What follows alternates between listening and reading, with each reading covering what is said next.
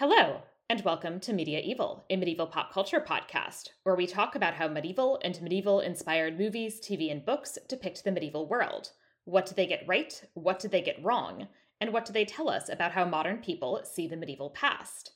I'm Sarah Ifstecker, a medieval historian, and today I'm joined by former co-host who has renounced his people and turned to a life of crime, Ollie Brady. And Media Evil's professional Chris Pine correspondent, Tracy Tanoff. So Ollie, Tracy, welcome. I would never renounce my people, Sarah. of all the possible connections you could have made to the movie, Ollie Brady, who renounced his people. You renounced your people in the sense of that you quit as host of this podcast. I did not. It's like you've left your tribe. I did not quit as host of the podcast. The podcast grew beyond my need to be on it. Anyway, why don't you each tell the listeners about yourself and why you wanted to talk about this movie? I don't know who wants to go first. Tracy, why don't you go first? Hi, I've been on the show before for the aforementioned Outlaw King starring Chris Pine and Six the Musical, and I am a 32-year-old queer woman with no medievalist qualifications to speak of other than that as a child I read like Lord of the Rings and other like medieval inspired fantasy. But yeah, my interest in this movie mainly was Chris Pine, and speaking of being a queer woman, when I was very young, Michelle Rodriguez was probably like one of my first like crushes on a woman that I was aware of. And so it's really funny having like Chris Pine, who I've loved like since my young adulthood, and like Michelle Rodriguez like in the same movie. I'm like, oh, the universe has given me this gift and I really appreciate it. So I was like, when I found out about this movie, I'm like, yes, I will go see this movie even if I know very little about Dungeons and Dragons. And I'm, as Sarah mentioned, I used to be co-host of the podcast way back in the early days. I also have zero qualifications to talk about medieval set movies, but I do like when people stab each other in the face. And if I can get to watch movies where people stab each other in the face, I'm going to be a happy little man. And yeah, I don't know if I can say Michelle Rodriguez was one of my first crushes, but I think she's foxy. And Chris Pine, despite the fact that I am not a queer man, Chris Pine, pretty damn pretty. Do you know what I mean? Like, he's very pretty. As is Michelle Rodriguez is gorgeous. I can't say she was one of my first crushes because I am pretty sure I did not know who she was until I watched the Fast and Furious movies, which I did like several years ago. So we watched those together, Sarah. We did. I had a misspent youth watching Resident Evil and other things. She's really good in Resident Evil. Yeah. But yeah, that was Fast and Furious is my like discovery of Michelle Rodriguez. So yes, we're talking today about Dungeons and Dragons: Honor Among Thieves, the 2023 film, still in theaters. This like might be the first time Media Evil's actually covered something like that is currently in theaters. What, you didn't rush out and go see last year's Medieval in theaters that you just I didn't. I was like, I think I'm good. And then I saw it and I was like, no, I was definitely good. I'm really glad I didn't like pay to go to a movie theater for this. So I know I said this last week, but I forgot that was a movie, and then I saw it come up in my feed. I was like, oh right, that happened. Yeah, you didn't miss much. You really didn't miss much. I haven't watched it, Sarah, and usually I watch them before I listen to your episodes, but I have no interest. And then listening to the episode, I was never so happy to have not watched something. The only thing that comes close is I still haven't seen Catherine Called Birdie, and I was so disappointed by Catherine Called. Well, I don't know. Maybe I wasn't. Okay, I had. Okay, I was disappointed in the sense that I didn't think it was good. I'm not sure that disappointed is the right word, and that I think I was always actually fairly apprehensive about whether I was going to like Lena Dunham's take on Catherine Called Birdie. But, so today we are talking about 2023 film, Dungeons and Dragons: Honor Among Thieves, starring, as we've already touched on, Chris Pine and Michelle Rodriguez. Who are both excellent in general and in this film. Also starring Justice Smith, who is Simon, who is apparently in the Jurassic World movies, or some of them. I have not seen them because I saw the first of the new Jurassic World movies and thought it was misogynist trash, and then I didn't see the rest of them. He was also in Detective Yeah. Pikachu and was very good in that Well, he's very in that movie. That's true. But like all Ryan Reynolds movies, the rest of the people are just window dressing for him to Deadpool it up. In this case, he's Deadpooling it while playing an electrified yellow mouse creature. By the way, just that sounds like I hate it. I really like Detective Pikachu. I thought it was delightful. I really have not seen Detective Pikachu. I think you'd like it. Also, Sophia Lillis as Doric, and she plays Beverly Marsh in the It movies, and I thought was good. I have mixed feelings about those movies, but I thought she did a good job. I thought the first one was really good, and I did not like the second one. Yeah. My experience with the It movies is that around the time it came out, there was also a period of chapter 1 came out. There's also a period piece called Tulip Fever, which is about the 16th century tulip craze in Amsterdam. And because my mother loves me, and being my mother is not easy, I asked her to take me to this movie, and we are like the only two people sitting in this theater, and a middle-aged man walks in before the movie starts and says, "I don't even know what this movie is about, but I'm not seeing it," and he just pops down in like the front row of the theater. So that is the closest I have come to ever seeing the It movies, is that this gentleman who did not want to go see It went to see Tulip Fever. Was it good, Tulip Fever? Tulip Fever was better than I expected it would be. Okay. It's Alicia Vikander, Christoph Waltz, a few other people who I don't remember right now, but it was interesting. Is that like... Is the point of that actually that they're just like, we think the tulip craze in the Netherlands should be a movie? Basically, I think it was also like some commentary on like gender roles and like the kind of things that like you would expect a period piece to like be talking about. Sort of like, I don't remember it being like one of these like modern feminist in you know, like ancient times, like kind of not ancient, but you know what I mean, but like one of those. But it was interesting. The writer of the novel had also written like Best Exotic Marigold Locale, interesting, and, like, those kinds of things. So yeah, it's been a little while, so I don't really remember too much about it, but it was like one of those pretty costumes, you know, kinds of movies. Yeah. No, I saw the first It movie because my then girlfriend was into Stephen King, and I don't think I saw it in theaters. I think I saw it like after, but I watched it with her, and then I watched the second on a plane, and I thought it was very bad. So moving on, we also have Hugh Grant as Forge Fitzwilliam, and I am so happy about the fact that Hugh Grant at this stage of his career has just like taken a villain turn. I'm like really here for it. Yeah. For anyone who has not seen Paddington 2, that movie is incredible. I have not, but like I feel like that's like I like was like reading about it and I was like, I need to watch this movie. Yeah, he is fantastic in that movie. Also great in not a villain turn, but Florence Foster Jenkins is a really good like late stage Hugh Grant performance that I really like. Late stage Hugh Grant. I feel like we're just like sentencing him to death on this podcast. Like in the latter days of his life of 2020. We also have Roger Jean Page as Zenk Yendar, who is apparently, I would say, it seemed like mostly known for season 1 of Bridgerton, which I have not seen. Yeah, he is very good. I cannot really recommend the show as there is a lot of like dubious sexual consent going on that I am not crazy about. Yeah. I have also never seen Bridgerton.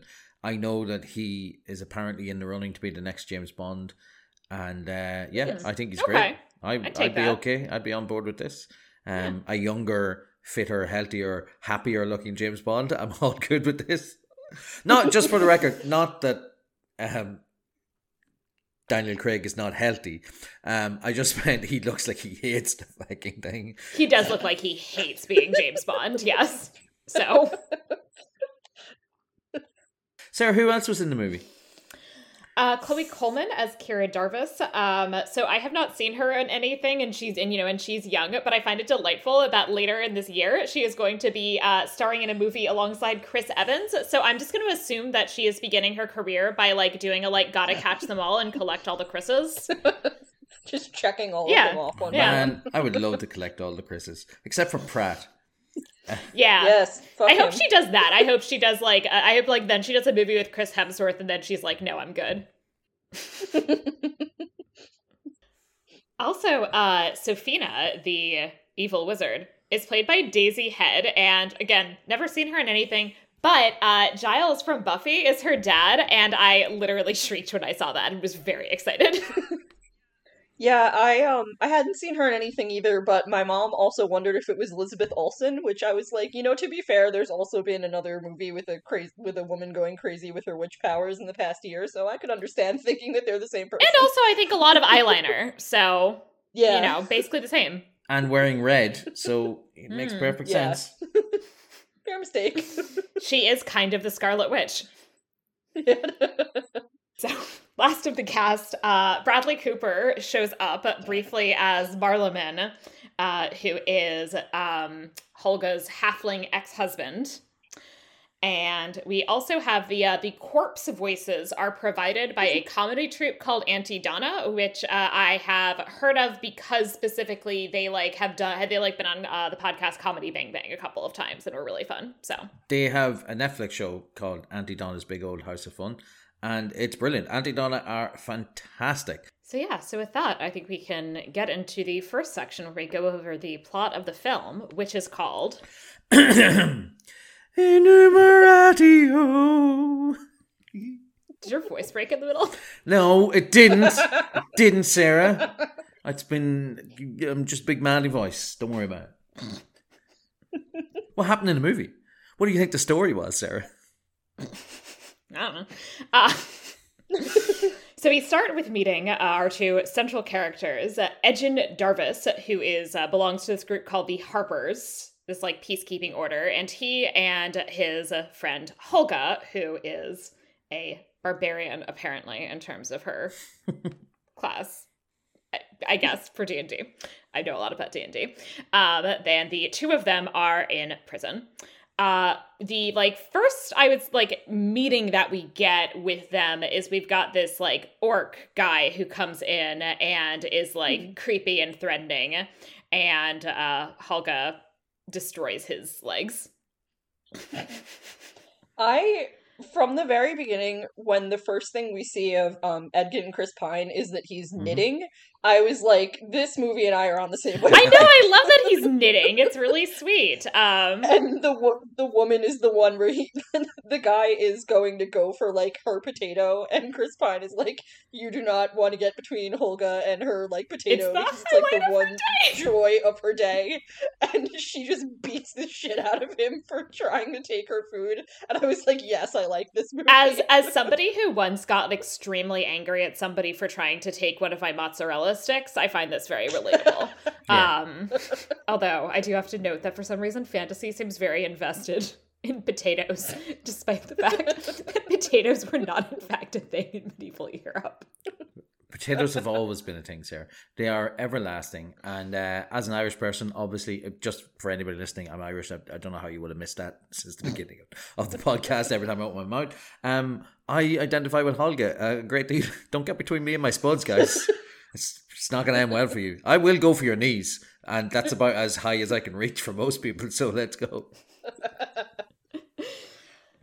So the two of them are up for their pardon appeal, and so they go before this council. Edgin keeps asking basically where is this particular counselor, because he thinks that counselor will be very, very helpful for them, who is named Jarnathan, which I find hilarious. And feels very also the D&D dungeon master has kind of forgotten to name a character, and so they're like, okay, we're gonna take this regular name and change 2 syllables and make it fantasy. Speaking as a writer who struggles to think of names offhand and will frequently reach for the nearest book and be like, what is this person's name, and then just mash them together, I understand that impulse. Jarnathan. And I really liked was that Chris Pine is saying that he's related to the Harpers. I'm a Harper. Jonathan was a Harper. He will understand, and when I tell him my story, he'll get it. And I was thinking, yeah, so they're basically just waiting to have somebody who is biased in their favor on the jury. Right. But that's not why he's waiting for Jonathan at all, which is brilliant. Yeah, no. Yeah, which which I we'll thought get was to in a like a minute. very fun reveal. I really appreciated Yeah. that because I was totally just expecting it to be like the standard, like what you would think it would be. Right, yeah, no, I thought that was very fun. But we'll get to that reveal in a moment. But we get at this point his backstory, which is that so he had been a Harper and, was like all excited about doing this. The Harpers are basically like spies, kind of peacekeepers. It seems like, they sort of like have a number of like skills, but that the skills are more like planning and stealth rather than like fighting necessarily per se. Yeah. And the thing that sticks in his craw is that it's meant to be very, like, altruistic, like, giving to the people and taking nothing in return, which becomes a problem because he can't really give his family the life that he feels they deserve in terms of money, and, and he's like, that's part of, like, the motivation for him. Right. So. And then the fact also that, so one of the things that he did as a Harper was that he brought to justice some of these evil red wizards, which we'll talk about more later. And one of these evil red wizards, or a group of these evil red wizards, then went to his house and killed his wife. Which, we'll talk about that for a second. Yeah. Haven't we gotten to the point in this year 2023 where all screenwriters like know the term fridging and know that it's like kind of a shitty trope and therefore could maybe not do it? It's so bizarre to me. I don't write screenplays. I'm probably never going to write a screenplay.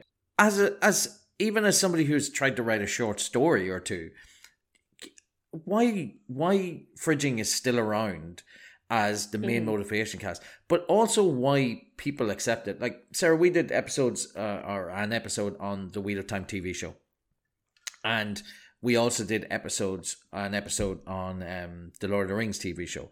Both of them feature motivations for their main characters, which are legitimate fridgings, and those series come out in 2021, 2022. And if you talk to fans of those shows, they will defend the fridging. Like, so Perrin's wife is fridged, and Perrin, who doesn't have a wife in the book, so they added a wife. They invent a character literally just to murder her. Just to murder her.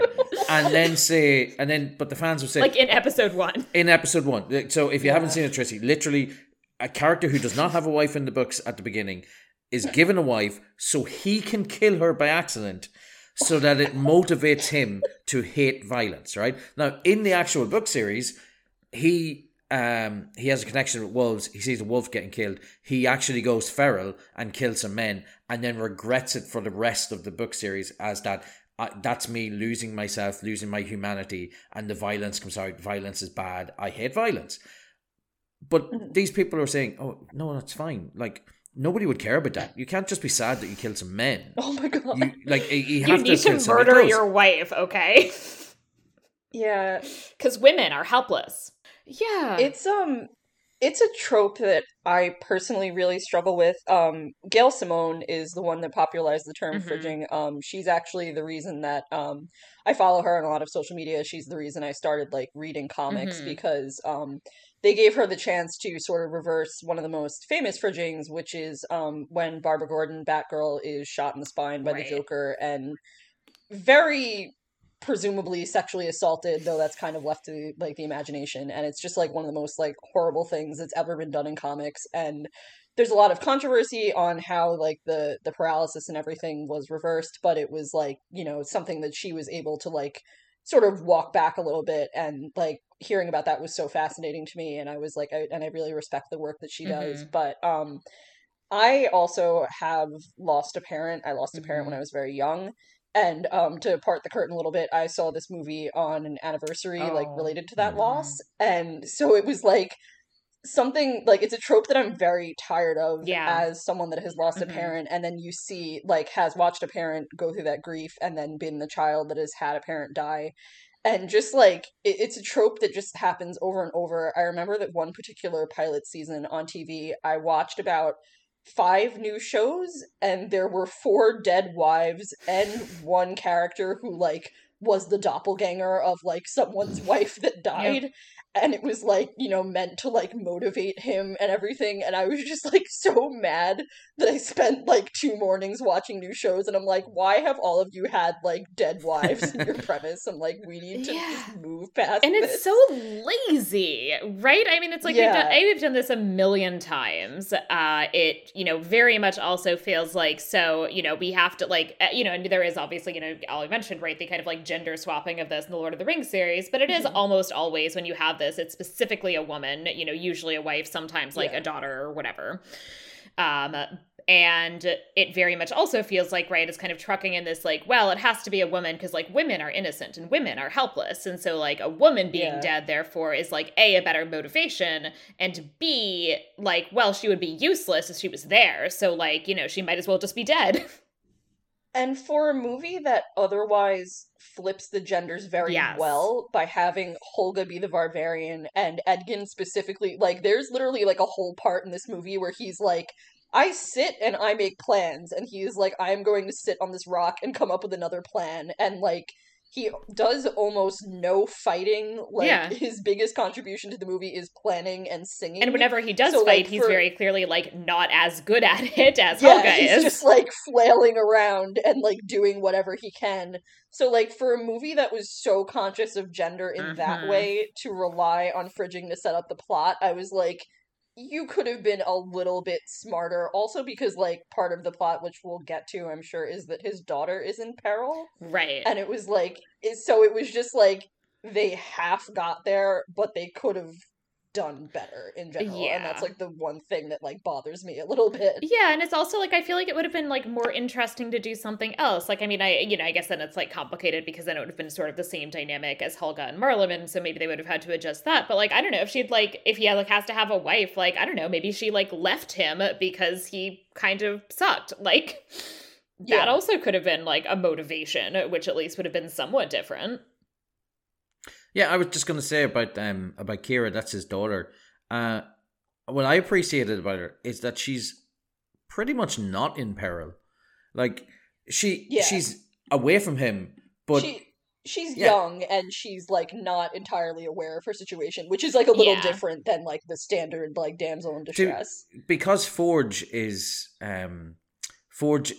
acting as her surrogate dad and has risen to be the leader of Neverwinter, the biggest city and therefore the capital of the world, effectively.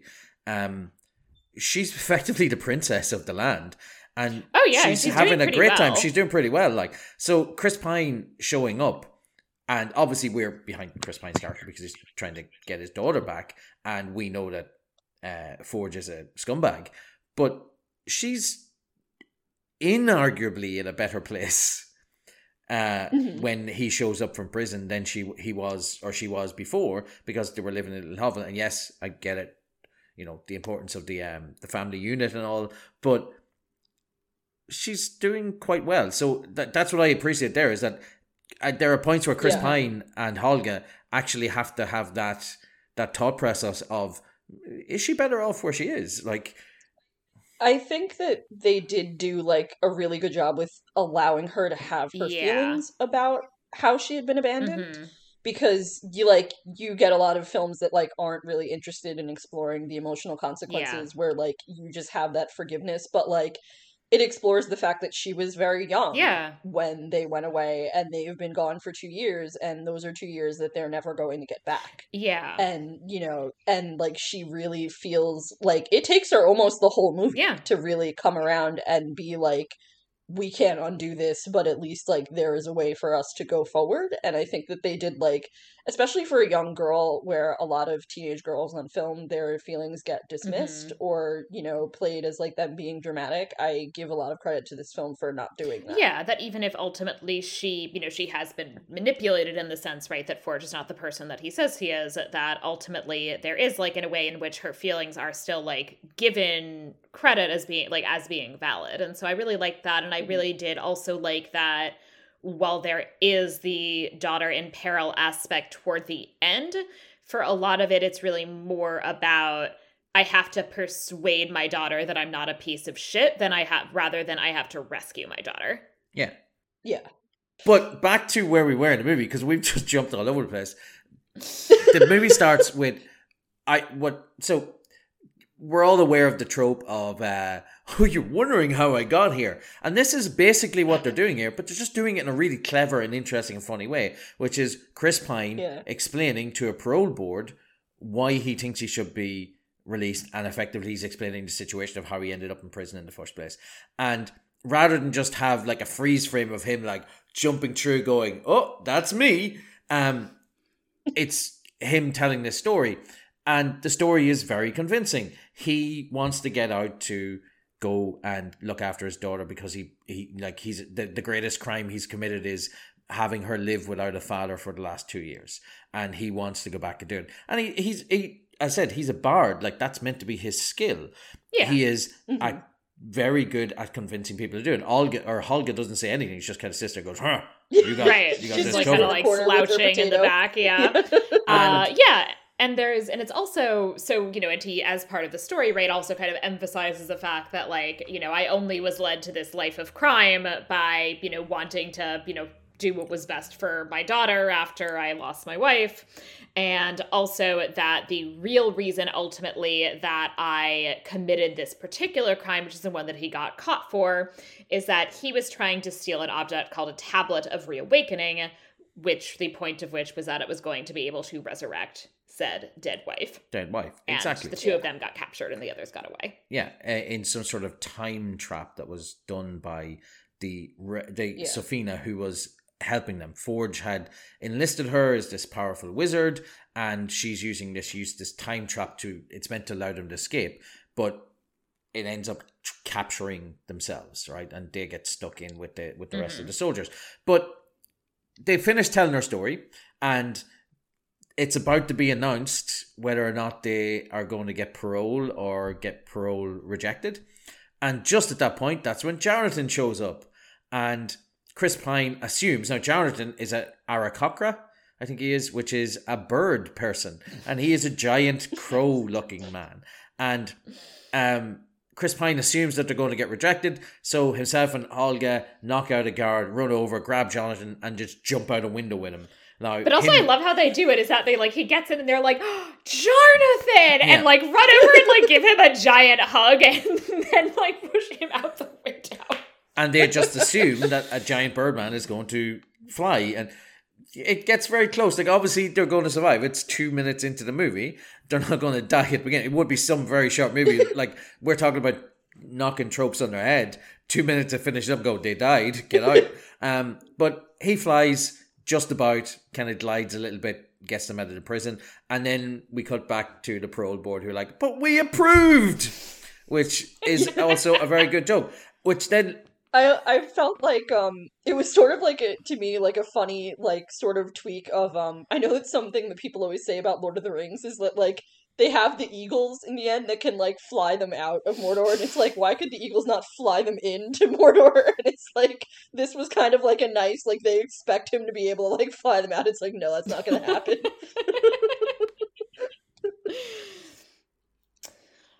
And I think it's sort of important to mention, because it is such a factor in the plot going forward, that when Edgin tells the story of what happened with his wife, he also mentions that Olga and him met in a bar when he was basically just drinking his life away with his like baby infant daughter by his side, and she took pity on him specifically because she took pity on the baby. Yeah. And was like you can't be doing this. And so they form like a platonic like co-parenting pair where she has like a really great relationship with Kira. She calls her Bug. She's like very affectionate. And so it's like, it's not just like him wanting to get back to his daughter. It's also like these people are her family, like because she left her husband. And you know, like, and it very easily could have gone into romantic territory, and I was really just expecting it to go into romantic territory. But one of the things I really liked best about this movie is that relationship is allowed to stay platonic, and that they were even like co-parents without it having to be romantic, because that's not a dynamic that you see a lot of in like mainstream like fictional properties. Yeah, I really liked that. I also really liked that. So, you know, as we kind of touched on already, right? So Holga is the barbarian. She's very much like this stoic fighter. And I think it's also pretty rare that women are allowed to be that kind of stoic fighter and also parent and have love for and have love and affection for a kid. And so I really also, especially a kid that like isn't related to them in that sense, like that's like really rare. Yeah, and so I really liked that it felt, that like without it being, like some dumb maternal instincts trope, that it like felt like it was like a nuance to her character, right? That she can just like be both of those things and neither detracts from the other. Like the fact that she like has this like parental love for this child doesn't like mean that she can't also do these other things. The fact that like she's like kind of often like stoic and badass and aggressive doesn't mean that she like can't like feel love or care for a kid. So I like that. So they escape and they go to Neverwinter, where they learned that one of their previous compatriots, Forge, Hugh Grant, is now Lord there since the previous Lord fell ill under mysterious circumstances. And mysterious circumstances always means he was poisoned. Like every single time. Always means he was poisoned. Or magic, right? Poison or magic is happening here. Yeah, every time. They might as well say, since that a new advisor, Grima Wormtongue, showed up, things have been going a little bit shitty for the old leader of Neverwinter. And that now Forge's main advisor is Sophina, so the wizard, the powerful wizard from before, and that the two of them are, well, I mean, Forge mostly, I guess. Sophina doesn't seem like she has a lot of like parenting that she's doing, I guess. She just never talks. No, she really doesn't. But I mean, in like a cool way. And I will say, like, I mean, spoiler alert, right? She's going to be the two of them are basically our villains. And she's like the villain who is more of the like competent villain in terms of like being somebody who it's actually like really like dangerous and scary to fight against. And I also she's the one with the plan, like that. Which is again, and the one with the plan. Yeah, it's again subverting the trope of like who's the power behind the throne. It's not Jafar, it's Sophina. And Sophina is effectively Jafaring this entire situation. She's propped him up, she's given him the power, she allowed him to get the money. He is the face of the company because again, he's a rogue, he's good at lying and stuff. That's again his main skill. So he's able to do these things, and then she's able to, because as a red wizard or just a wizard in general, she would be disliked and distrusted by people. So she's there as his advisor, and he's the one who's the face of the, effectively the face of the company. Just think. I was just thinking about Wonder Woman 1984. He's basically Pedro Pascal in that. That's what he's there for. Yeah. Things are good. Could be better. And that's effectively what he's saying all the time. And that's why he's bringing back the games. And I was the one other thing that I did want to say about Sophina is also that like I do find it interesting that like I think this is also a role that women don't get to play very often, in that there aren't that many women villains whose villainy isn't in some ways like tied to like some like stereotypically feminine motive, right? That they like. Yeah, she also really wasn't sexualized because she's literally in like this like drape, like straight down, like not form-fitting at all clothing, like the entire movie. Yeah. And like I'm used to just like female villain, they hear breasts. Yes, like, please like, look upon her breasts. Yeah, like she's not sexualized at all in terms of her clothing. She also like is bald, which is her head is shaven, which is like not also like stereotypically considered to be sexy for women. Oh, for women, sorry. Just as a bald man, I was feeling a little bit cold out there. Like the stereotype of feminine beauty is like, long flowing hair, and like she does not have that. She also had one of my favorite comedy moments in the film. My mom and I saw this movie, and we have like a track record of like being in like comedy films, and like we'll be some of the only people laughing, and we're like, is it like just us? Like, that there's like people that have like no sense of humor. And Hugh Grant has very hot tea and asks her if she can cool it down, and she like makes her finger like icy and then just like straight up puts her finger in the tea, and he's like, I didn't know that you were just going like put your finger in there, and then he like won't. I'll have this later.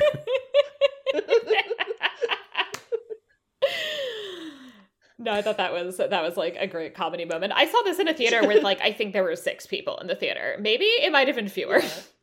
I wish there were more. But yeah, so Edgin and Holga show up. Forge brings him in and he's out really nice. They meet Kira again. She's obviously a little bit angry that her two parental figures, in particular her dad, she knows that Holga was just going with her dad and hadn't really been on board with the crime in the first place. And she realizes that, or she's definitely testy and angry towards them. They go in to meet Forge, and when Edgin is explaining that, oh, I was trying to bring your mother back, Kira's like, no, you wanted to get, instead of a trinket of resurrection or reawakening, you wanted a trinket of infinite wealth. That's what I was told it was, or a tablet of infinite wealth. And it turns out that Forge has been lying to her. She runs off, and then Forge just basically reveals that, you know, he's in charge now and he has no interest in Edgin and Holga being around. So he's effectively banishing them. And then Safina, again showing off that she's the real power behind the throne, instructs to her men that they should kill them as soon as they get them out of the city or out of the castle, and they get led away and then they escape. Yeah. Something I also deeply appreciate about this movie, which again is a super low bar, is that Forge, in a twisted way, values his relationship with Kira, because he says that to him being a parent is like being a god, where he's like, you can like mold like your relationship with this person and like mold them in your image. But because I have seen so many of these fucking movies, I sort of really expected it to be a situation where like he was waiting for her to like come of age and then like want her as his bride or something. Gross. And I was like so ready for it to become like creepily sexual, and then it wasn't, and I was like, thank fucking God, because I could not have done that in this movie. Yeah, Kira also, I will say, for this, you know, again, low bar, but yeah, Kira also I feel like is never ever at all sexualized in this movie, which is like should be the standard for like a, you know, teenage girl, but is, you know, not the standard for a teenage girl. So and considering like we were talking off mic about The Last of Us, and like, you know, Bella Ramsey, who is 19 playing like a 14-year-old, and there's like all these like dickbags online that are like, she's not attractive enough, and it's like, why are you saying she's meant to be 14? She's meant to be 14 years old. Yeah. So it's like, and I think the actress actually might be, I think the actress who plays Kira, I'm not entirely sure how old Kira as a character is supposed to be, but I think the actress is pretty young. I think she's like 15 or something like that. Yeah. And I think is maybe playing a couple of years younger. So yeah, I was putting her at about 11. Like, yeah. That it just vaguely sounds right. Yeah, that's a very good point. It never had occurred to me, but again, as a parent, like, you're hoping that you're avoiding that, but that does become a big trope in a lot of these things, which is the bad guy is, oh, I'm raising this child or looking after this child, I'm going to marry off this child later on. Yeah, I think I'm thinking of like a Jasmine and Jafar like kind of thing, that like I was just like expecting it to go that way, and like I was really glad when it didn't. Yeah, and I feel like that is a pretty common trope. I mean, and also is actually something that like happened, that like, you know, in medieval context, I was going to say that like people like did end up like marrying their wards, you know, for money typically, but you know, who knows what else. And I guess also we have like modern examples of people who are like, you know, say step parents who are sleeping with their stepkids. Yeah. Or, you know, adoptive fathers who married their adoptive kids and then still directed movies and people work with them. But that's beside the point. Yeah, so they escape from getting attacked, and basically Holga does all of the work, beats the crap out of people. I think one of the only bits of violence that is actually done by Chris Pine in the entire movie is he hits somebody with his lute, which is very funny to knock out the last guy. And I really loved, I loved how Holga managed to stall the person long enough for her to be able to beat the shit out of them, is that she's asking how he cleans his axe. Yes. Yeah, and she does take the axe, because, you know, apparently it's a pretty good axe. I also like that, like, they keep having, you know, they show all the shots of Holga, you know, kicking everybody's ass, and then they, like, shoot back to Chris Pine, and Chris Pine is still, for, like, 90% of the scene, is just still, like, rubbing the like ropes tying his wrist against like a like rusty sword somewhere and trying to actually even free himself. So like he is like, he can't even do that. Yeah, exactly. Like he like not only is he like not super helping with the actual fighting, he's like he hasn't even managed to like get himself free. And it's kind of refreshing, speaking as someone who's seen a lot of Chris Pine's movies, which is why I'm here.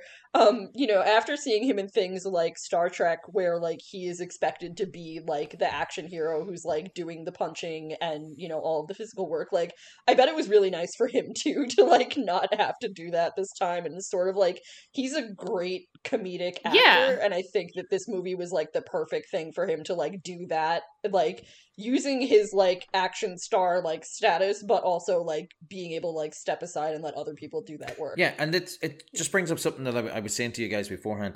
And not to spoil my overall thoughts on the movie, but I loved it. I thought it was brilliant. I really appreciated that the writers, the directors, and everybody in it clearly enjoy making the movie. Like nobody is, maybe Hugh Grant a little bit. Nobody seems embarrassed to be there, and even Hugh Grant, I actually feel like is kind of hamming it up and having a good time. Like I don't know, there was this like stupid like thing before when I saw the movie. They had this stupid like AMC. At AMC, the like you're the real heroes for going to the movies, and the guy sitting next to you is like you're the heroes. Yeah, I think from what I understand in England in particular, I've heard that they have a very different attitude towards like genre movie, because like to them any job is a job, and like it is how you get paid, and like you like this might be like the last thing that you ever do. Like that's why like Sir Anthony Hopkins has been in a lot of crap, and like I hear that that's kind of why, is that like it is a paycheck to them, and like that's how, like especially like in a culture like theirs where like acting is like very revered, it's like they also don't really look down on this stuff in the same way. And I think that that's like a really interesting part of it too, is like I'm sure that to him he's like it's money, like you know, it's like it's what I need to survive. So I thought he seemed I was just gonna say I thought Hugh Grant seemed like slightly embarrassed doing the PSA, but I thought he like actually seemed 100% on board for the movie. And also like, can British people be embarrassed? Can like great British actors actually be embarrassed about like the movies that they're in when like Judi Dench and Ian McKellen are in Cats? Like, I mean, that's true. And you have like Patrick Stewart and Ian McKellen in like X-Men during my childhood, just like doing the absolute like craziest shit. It's like I think they're both having a great fucking time.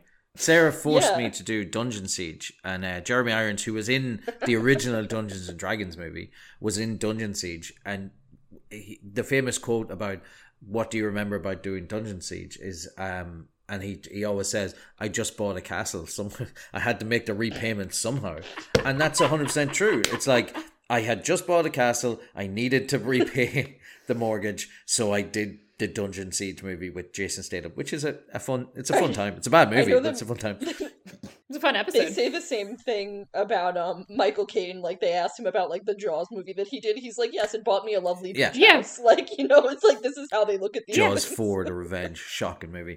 But yeah, so what I was getting across there is that the writers are not taking the piss out of Dungeons and Dragons, and they're not taking the piss out of the people who enjoy Dungeons and Dragons. It feels like there's a certain amount of reverence to it, and that means that rather than getting big belly laughs, let's laugh.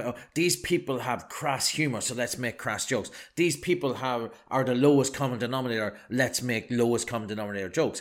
The writing is witty and dry and wry, and again, as somebody who's not a huge comedy fan in general, I was sitting watching. I was getting a chuckle, getting a huh, and I nodded my head. I was watching it with a friend, and like he was chuckling away, and I was laughing at various points, but never any of these big like moments, because it's not going for that. Because when you go for that, those kind of big belly laughs and everybody in the cinema laughing, your movie then has to become a comedy.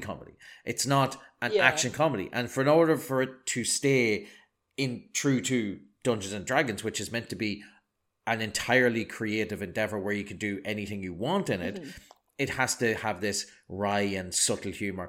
The action scenes can't be massively huge and amazing. So it kind of just strikes that perfect balance for me. And this is one of those scenes where the fight scenes are well choreographed and well done, and at the same time you have the man character lying on his face trying to cut a rope on the edge of a stone. It's not even a sword he's using the edge of a step trying to create enough friction to cut the rope, and it's such a well done scene. And then the next scene that leads to them is that the two of them decide, look, we're going to have to go steal Kira. Holga wants to just run at them and try and kill all the guards. And Elgin's like, maybe we should go get a crew together. So they go looking for Simon, played by Justice Smith. And he is doing carnival tricks in a small town and trying to steal the people who are watching. And again, another funny scene, played for laughs, but also subtle laughs. They're not looking, like, at no point is, like, I'm just thinking of the original Dungeons and Dragons movie. I watched it again recently before this came out. Like, there's a scene where, like, one of the Wayans brothers is in it, Marilyn Wayans, and he's just constantly just going, whoa! Like, these huge, big, massive reactions to everything that's happening. Whereas in this, Chris Pine gets thrown around upside down because Justice Smith is changing the gravity, and it's just every time he lands, he's just like, oof. But it's enough to get a laugh out of me. Yeah, and I will say, like, there, you know, and also this is very much like that kind of dry humor is very much my kind of humor, and there are definitely some like bits where I cracked up, but also that I was like still very like engrossed in the action that was going on as well. Like even when there was a lot of humor and where like I was like genuinely like very much laughing. I also like what Ollie was saying about like not like making fun of like the people who enjoy this, like that's like so important to me because I mentioned before that I don't think on mic that I'm a Jane Austen fan, and there was a movie a number of years ago called Austen Land, which is adapting a novel by Shannon Hale, and the book was really great about like it's about like a Jane Austen fan that's given this inheritance from her late like relative that lets her go to this like immersive like Jane Austen theme park where you can sort of have like the Jane Austen style like relationship, and it's like in the book like she's interested in Jane Austen like and she's kind of like ashamed of it. And the idea of like her relative is like you can sort of like integrate this in part of your life, and it's like she has this DVD of the Colin Firth Pride and Prejudice that she's like hiding under a houseplant. And like the very end of the book is like she accepts that like this is something that she can like own being interested in, and she like places the DVD like on her shelf. And so the movie starring Kerry Russell like totally blows her being an Austen fan like out of proportion. Like her apartment is just like covered in Austen crap. Like she has like a cardboard like cutout of Colin Firth that she's like kissing at night. And it like and there's like this one really good moment where like she goes to a Jane Austen like seminar and then like sees that she's not like the only person that likes Jane Austen, and you see like her face sort of fall because like it's not this thing that's unique to her.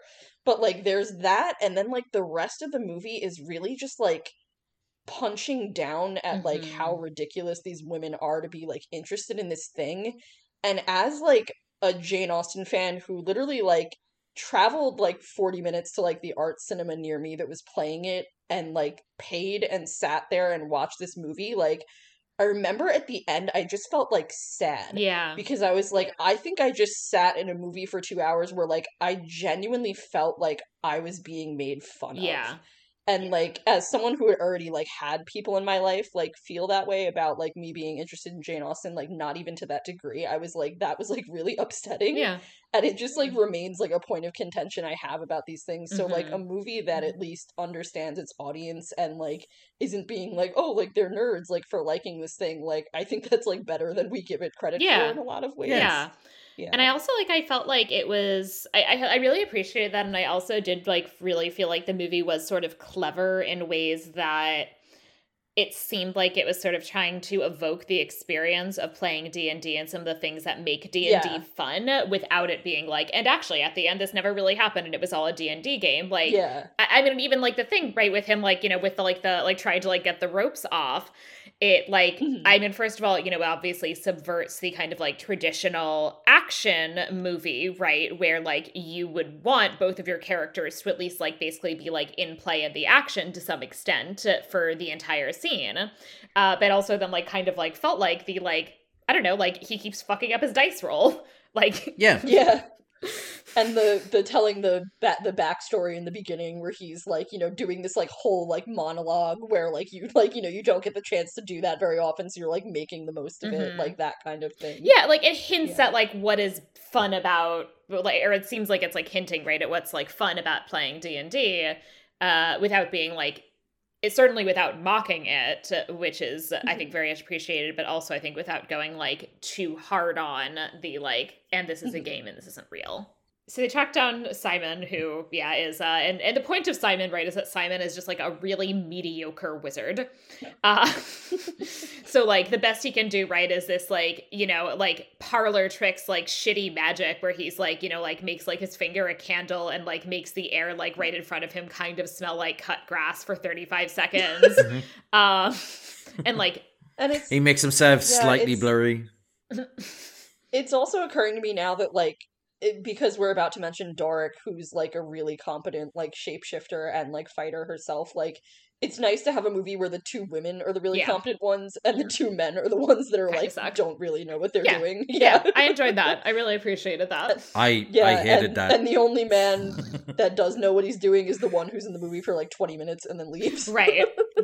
I mean, and even like that's also kind of the dynamic, right, with like Forge and Sophina, that like, I mean, or that there is like Sophina is a much more significant threat. I mean, Forge is arguably making more of a contribution than to his side and what's happening than either. Yeah, he's totally just a patsy. Yeah. Like he's just there to be like the fall guy. Yeah, and he's clearly like a competent rogue, but he's clearly like not that smart. He's not like that effective in a lot of ways. Like he's clearly not the one who's really the power there.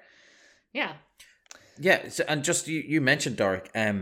So Simon says we should go find this Doric. She's a druid, a tiefling druid. So tieflings are so effectively a tiefling is vaguely humanoid in shape, but at some point their ancestors made a deal with the devil and there's lasting effects so that they can be born, and this girl has horns and she's got a tail, right? Now, for the listeners, there's something going to be cut out right now.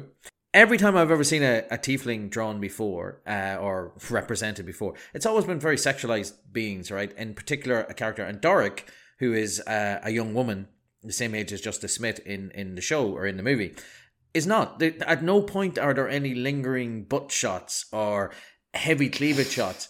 And de facto, she is the younger, sexier, I've just done some quotes, air quotes thing there, character. And yet at no point does this movie linger on anything. Treats her with the exact same respect that every other character has been treated for. She gets the same number of lines. She gets the same number of points where she is hyper competent. And she also has the same number of points where she makes mistakes. So she's not treated as some sort of perfect character, but she's very, very competent. And that's what I like about this. It's another one of those things where you can tell that the people who did this have gone out of their way to make sure that they're not hitting the lowest common denominator. Oh my God, let's make this a sexy character. And the other part, and again, like the bar is so low, but like it's like, especially when she's like still a young woman, like especially having heard like so many young actresses and like the terrible experiences they have on movies like this, like it's really great to know that like that probably didn't happen here, we can hope. And the other thing that I really appreciated, and again, this is probably also like bars on the floor, but there are so many movies, especially movies set in medieval and medieval inspired fantasy settings, where the women are mostly there for the purpose of being love interest for the men. And first of all, that certainly is not the case for our two, major female characters, or for that matter, Sophina, our woman villain. But that's certainly like, that is not the case for either Helga or Doric. They certainly have like a lot of other things they're contributing. Helga really doesn't have a romantic storyline that matters at all. Like we meet her ex-husband and know that she's, kind of still like has feelings for him, but that's not like a big plot thing. And Doric, we know that Simon was interested in her, tried to court her. She was not interested. And at the end, just to, jump forward slightly, there is like, he's like, is there any chance like we could try again? And she's like, yeah, I guess. But like, it's not, the romance is never the focus. Like, and he's not pushy about it. Like, it comes up a few times, but he's not like grabbing her or like forcing himself on her. And like, again, like one of those things that I'm so used to that like, or you expect them to just like have sex for no reason, like towards the end because like we might die soon, like something like that. It's just really nice that they like didn't go that far. Like, I think a lot of things about this movie was like they knew like just the right amount and they didn't really like step over it. Yeah, and he's not verbally pushy either, because so, I don't know, do either of you watch the Willow TV show? I want to, but I haven't. Okay, so... Yeah, a lot of people really appreciated it as a sapphic relationship and felt that that was very good, and unfortunately a lot of shows with sapphic relationships are being canceled right now. So, like, that's another thing that's been happening, but, like, I don't know very much about it besides that. I mean, one of the things actually that sort of bummed me out is that I actually really liked that representation, and, like, I really liked that there was, like, that there were, like, it was like a relationship that like centered queer women, and I actually thought that like that was there were a lot of things that were really nice about that. And so then it bummed me out that I didn't like the show more in general. But there's a different character who literally is like on this trip essentially to like pursue and help like a man that she's in love with. And then there's another man who's also a part of this group, and he's interested in her. And despite the fact that she has like made it very clear that she's like there because she's interested in somebody else, he like seems like he's like constantly like saying things to her and saying things to other people about like, oh, could she ever love me, blah, blah, blah, blah, blah. And it's like, I don't care. A, I don't care about your whole situation. Like, I do not care. A. B, in addition to how I don't care, it's also like, it feels creepy. And Simon never seems creepy. It seems like he took no for an answer, and now that he is interacting with her in another capacity, he, like, isn't creepy about it. They're just, like, friendly and sort of normal together.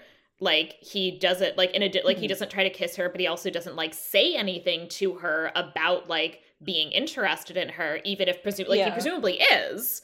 But he doesn't say anything about it until the very end. Like, But he does say it when they're in the treehouse city, the elf city. Yeah. But when he first, like, he's like, do you remember, like, I tried to court you? And she says no. She's like, yes, she says no. No, I don't remember that. Like, because your lack of confidence turned me off that much. Like, so it didn't make a blind bit of difference to her. And that's what I really appreciate about it is she reacts like that way. We also didn't get a scene where Chris Pine either looks at him and then looks at her and gives a nod.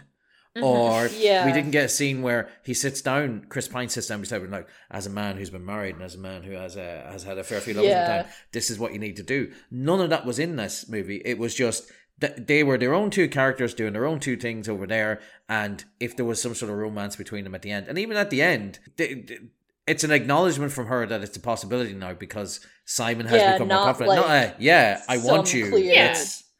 Right, like they don't make out or anything, like, because he's a young man of color. Like, it could have so easily been made like creepy or like, you know, like unintentionally or not, like really racist. And like there's a lot of talk about how American audiences still really don't like interracial relationships in film. It's cited as a major reason that the Will Smith Margot Robbie movie Focus like didn't do very well, was because they were essential like interracial couple, and in like, particular America, a man of color with a white woman. Yeah, and like it's also something that comes up a lot in commentary about Bridgerton, like since we mentioned that before, like it was a whole like issue in the first season where you have Regé-Jean Page and oh god, the young woman whose whose name I don't remember, Phoebe something. Yeah, like that was like a whole point of like commentary about the show where it's like it really fell into some like unfortunate tropes like with the two of them where like it just didn't like go the way that it should have. So like knowing that they didn't make it like creepy or weird and it's just more of like a like like maybe we'll go out and not like an oh my god we're gonna like tear each other's clothes off and be like gratuitously sexual, like especially because they're very young too, like it felt like the right level that relationship should be at. Yeah, like it felt sort of like sweet and nice, but also as I said, I really liked that like the romance was really kind of like left to the side for the vast majority of the movie, right? That it comes up as like the establishing this is how we know each other, and then it comes up at the end, and in the middle they just have like a perfectly fine like nice working relationship. Yeah. There's a lot of that with people using their skills and achieving it. Like even the Simon character, so he doesn't believe in himself, so he has to believe in himself. And when he finally comes to that realization that the problem was all in his head the entire time, and it's a great moment because nobody sat him down and said to him, listen dude, you're holding yourself back. But he realizes that. So it's kind of jumping ahead, but like we're been at this for an hour and 20 minutes now. But near the end, he's been trying to attune with this helmet. So attuning is like a D&D thing where you can use a magic item by being able to basically join or meld with it or whatever. And he's attuning to a magic item, and his ancestor keeps showing up and telling him he can't do it. No, you can't do it. You're a disappointment to me. Now, obviously, his ancestor doesn't exist. His ancestor's never been near that hat. So it's a manifestation of his own lack of self-confidence. And nobody has to tell him that. Yeah. He is at a point where his friends are in trouble, and actually, it's not even his friends are in trouble. He's about to get killed or captured. And he knows that when he puts on the helmet, time freezes. So he puts on the helmet, I think, assuming that he might have a second to be able to think his way out of the problem. And then he realizes, hold on a second, you are not actually my great-great-great-great-grandfather. You're just me. And you shouldn't have a reason to, like, I don't have a reason. I can do this. I know I can do this. I need to do this. And then it's done. The same thing with Doric, where she's worried about not being able to transform and be useful to the party. And she just does it. She just dares. She's like, oh, I'll stay back here and turn myself into a worm. And I was thinking, in other movies I've seen this is just a reason to cut that character out of the movie. Like, I've seen a ton of movies where character A says, I'll stay in the hotel room. And then they pop up at the end and you're like, well, there was 25 minutes where we didn't have character A anymore. But she doesn't. She says, I'm going to try and make a crack that I can crawl into and then shapeshift on the other side. And then while all the rest of them are going through their adventures, she makes a crack, she does exactly what she said she was going to do, and then is able to take part in the end of the movie. And I appreciate that sort of stuff where nobody has to be sat down and told, you can do it. Yeah. We're here for you. Like, and she's also, I think, the one that really figures things out in the maze, too. Like, Yeah. she's really smart. Yeah. Very, very so quickly. They really, they let all of them, have their own strengths in a way that, you don't always get in movies like The Avengers, which just kind of, sometimes it's sometimes they do the teamwork stuff really well, and then sometimes it's these people all don't need to be here. Yeah. So Doric, we first meet, we see the shape-shifting skills. She starts out as it turns out she's disguised as a horse, and she's she's ultimately trying to rescue somebody who is part of her community. So she disguises as a horse. She then shifts into something called an owl bear, which is basically what it sounds like. And it is a goddamn delight. And when I was doing some reading for fun, apparently it is something that it's from the D&D games, and it was inspired by dime store toys made and sold in Hong Kong. That somebody just saw and is I'm just gonna use this. Yeah, owlbears, just from playing various video games over time, they will fuck you up. They are incredibly. They look strong. like they fuck you up. Yeah. And when she shapeshifts into them, again, that's to get really into weeds, weeds that I don't know anything about, so I will be lost in here. To get into weeds, that's a pretty high level spell to be able to turn herself into something which is physically larger than herself or physically smaller than herself. Yeah. She is a very competent druid. Yeah. So the fact that she's able to do these things at all speaks to her skill set.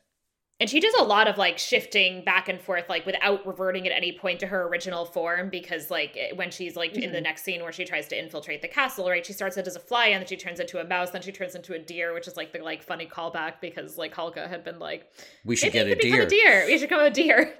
and everyone else is why would she be a deer? I think it's nice too that she does get to become this big brawling thing, because there's a fantasy series I really absolutely love, but it's a werewolf based series, and it's a young woman who's a werewolf, and one of the rules that it does set up is law of conservation of mass means that you can only be as big as you are as a person, as a wolf.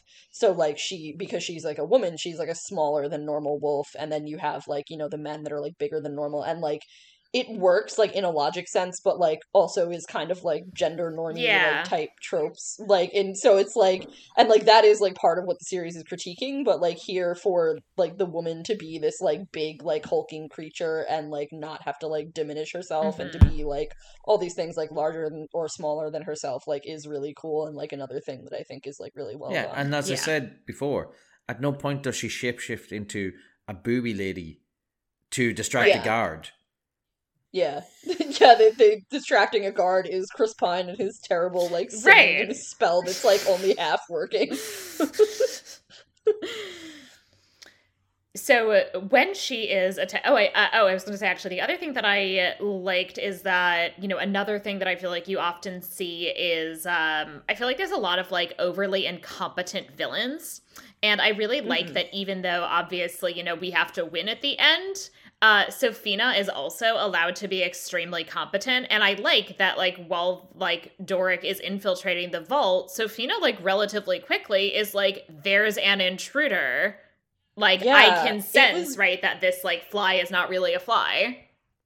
It was getting to the point where, like, she was actually so competent. I was like, how are they going to, like, win in this movie? Because she was, like, so powerful. Yeah, and I did actually think, and we'll talk about when we get there, but I actually think they did, a good job with, like, finding the way around that at the end. But like it was kind of nice, right, that she also was like very like allowed to be very hyper competent, and that like, oh, like it makes sense that like if she's also a magic user that she can like sense, right, that there's magic happening in the room, and that like, you know, and that like this you know, that this is like not really a fly, right, and that like there's this like creature in the room that is not what it's saying it is. Yeah.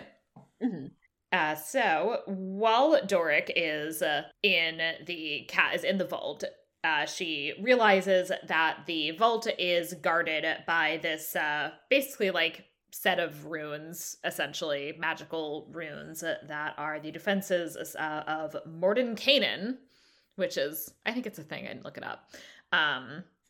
And Simon's like, this is definitely like beyond my skills.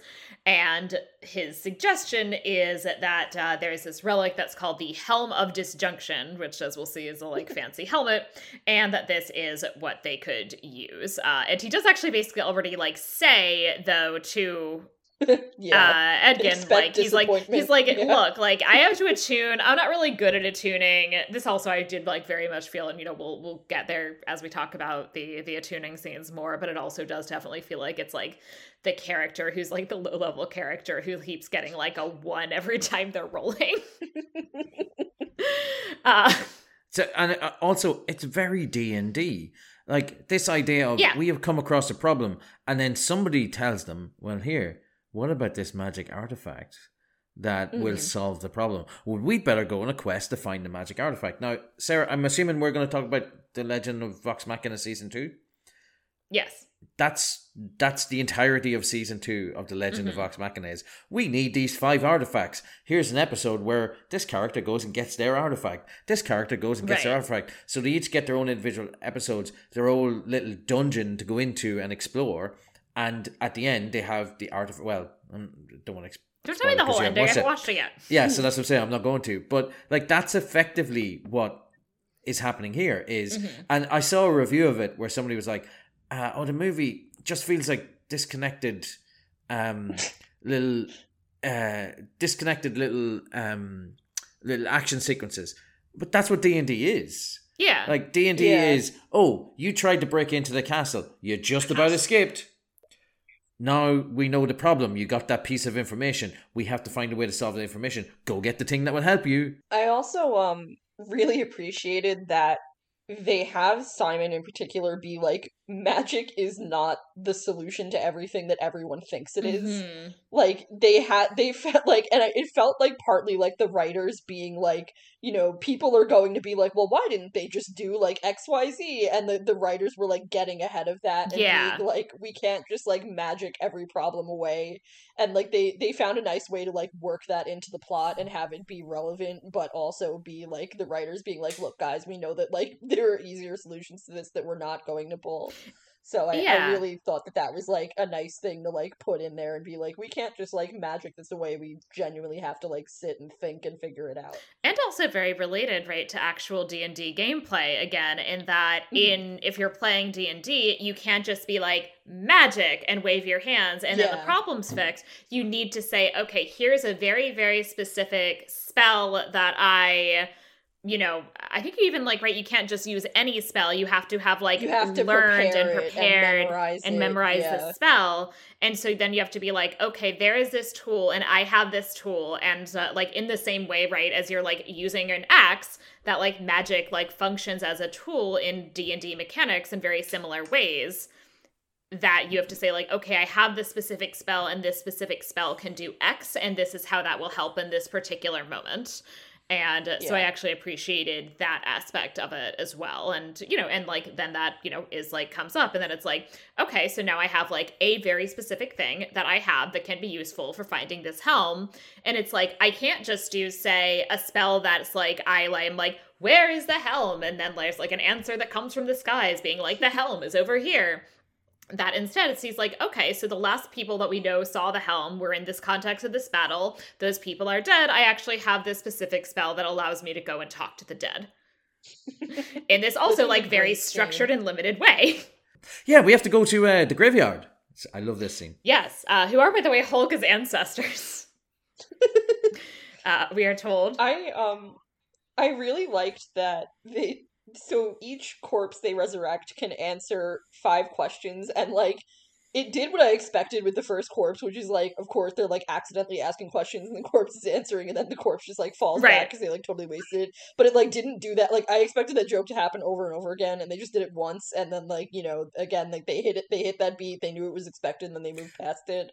But I really liked that like they just end up following this like ridiculous sequence of people where like one person that they asked, they're like, oh, I gave it to so and so, and that guy like slipped and fell and like cracked his head open in the bath that morning. And just didn't make the battle at all. And then I think like because they were like, no, it was like they said they gave it to you, and he's like, no, they gave it to my brother Sven. I'm Ven. Yeah, and it's like that was like really funny to me because like I wasn't expecting that. So I just love that it's like this total like chain of people, and they're like, oh my fucking god, we're gonna have to talk to like every corpse in this cemetery. And as Sarah was saying before about you could feel it like rolling dice, like that thing with the 5 questions, you can totally picture that happening in a real play situation where the dungeon master where you fuck up the first time, fucks up the first questions, and everyone's like, does that count? Yes. Oh no, it doesn't really count, does it? Yes. Like you can totally see a dungeon master doing it. Everybody gets a little laugh out of it, except for one guy who's really grumpy and ruins every D&D session apparently. But that happens. They move on, and then they're more careful at the next one. They're asking questions of these people. They're like, yes, go on. And this is the anti-Donna guys, and all of them are very funny. It's like a genuinely enjoyable, humorous answers. What's your favorite food? I don't know. I mean, there's so many foods I can eat. Right. Well, because like then that's the other thing, right? So first of all, you know, as Tracy was saying, right, I also appreciated that like it's like they don't do the same joke over and over again, that like they're all funny, but like they do different things comedically with the different corpses. But yes, that is also great because as they kind of move along, you know, they don't always necessarily actually need 5 questions from everybody, because sometimes some of them aren't that useful because, you know, it turns out that they, you know, died and hit their, you know, they like hit their head on the bathtub and died before the battle, so there's not really that much you can ask. But that you specifically have to ask them 5 questions in order for them to then re-die, or you're just like leaving them as these like sad animated corpses. So there's like there's like the what's your favorite food, like what's 2 + 2, like. I also laughed at the one that they asked like his favorite book or something, because everybody like me knows that struggle, and also as part of the promotion for this movie, Esquire asked Chris Pine to give them like 5 favorite books, and he gave them like 20. And like it's just this like really endearing article where he's like going through his collection, and like in the course of mentioning the 20 books, just like keeps mentioning even more, and like the bookstores where he bought them. And I was just reading, I'm like, this is why like it's like he's an actor that I really appreciate. That's why people like Chris Pine. Just, like, he's going on about it. He's one of us, just a very very beautiful one of us. I know, it's like, oh, nerds can be that beautiful. Also fun that they first of all they zoom out and there's like they've like dug up like 20 graves, and they like do not return the graves. Like it's just like there are a lot of like open caskets with the like now returned corpses, and the one guy who they ask the favorite book question, and while he's dithering on they say great and they ride off, but that it turns out was only the 4th question. So they've just left that one there. They thought it was the 5th. Yeah. But then he's like, that's only 4. But they either do not hear or do not care. And the person that last one then sends them to is this character that we've mentioned before, Zenkyandar, who is this paladin. He was from the country that the red sorcerers are from and kind of took over, but he like fled when he was a kid and is like, not neither evil nor part of an undead zombie army, which seem to be the two options for most people from Fae. Effectively, what happened, and we get it from his point of view later on, is that the red priests, the red wizards, red priests, I don't know why I call them red priests, the That's red Game of wizards.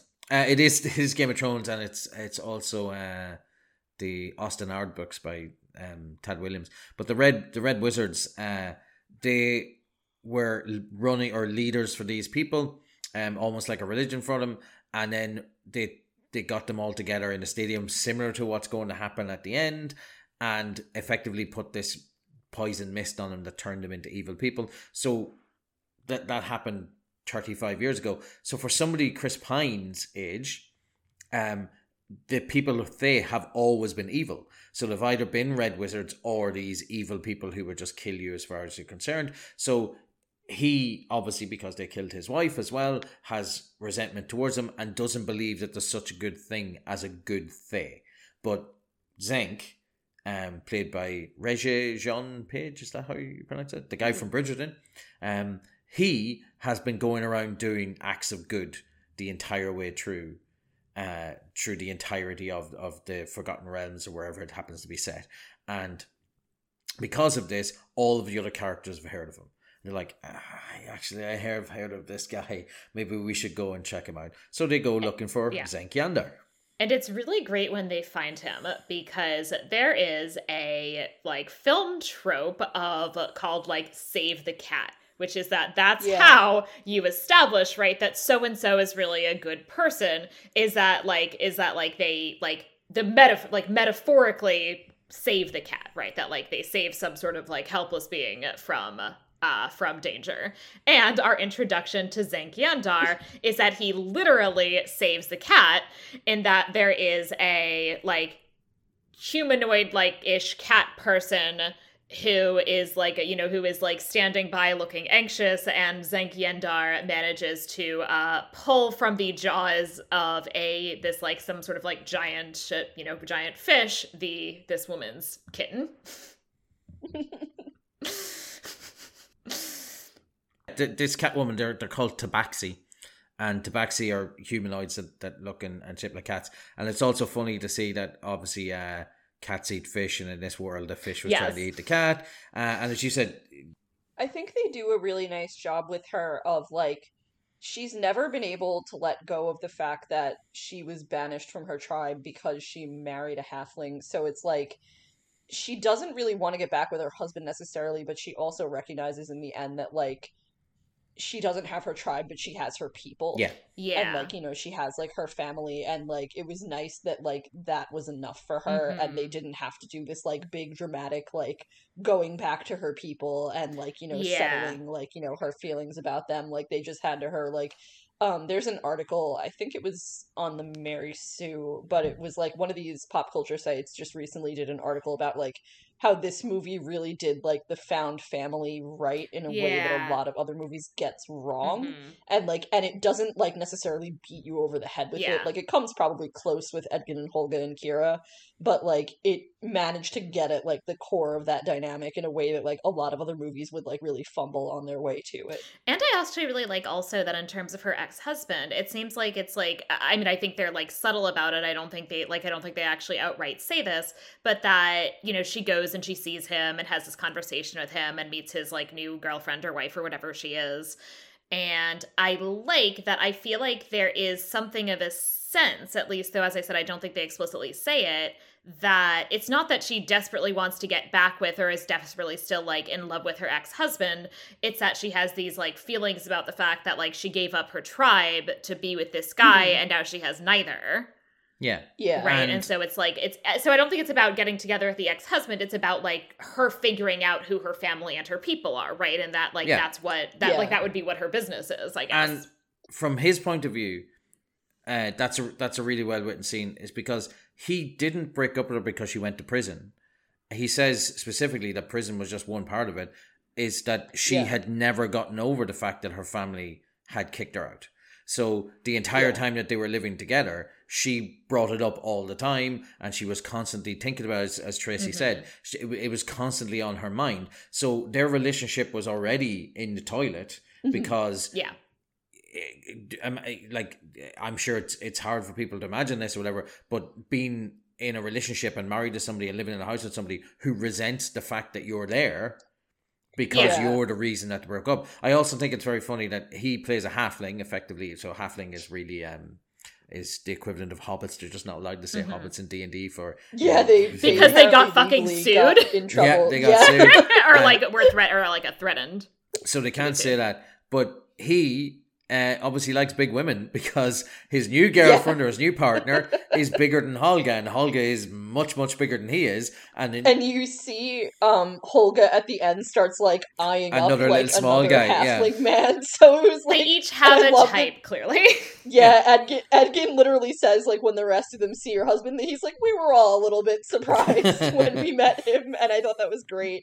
And the scene that happens just after she's finished talking to her husband is I mentioned it off mic, is one of my favorites, where she's clearly like sad and having to reconcile that like this relationship is over, and she gets on her horse and Edgin starts like singing to her, and I was really expecting like a moment where it's like, haha, the tough lady like punches him in the face or like tells him to stop singing, but like she really takes it in the spirit of which it was intended and starts like singing along with him, and it's really like sweet and touching, and it really gives them this like, and that was like one of the moments where I was almost like expecting it to be romantic, but it's really more of like a brother sister kind of thing, and it's like making sure she's okay without being infantilizing about it, and like sort of giving her like what she needs to like let go, and I like really appreciated that. So as he's a bard, that's his skill is and that's what he can do. He's a buff. He's there to buff her.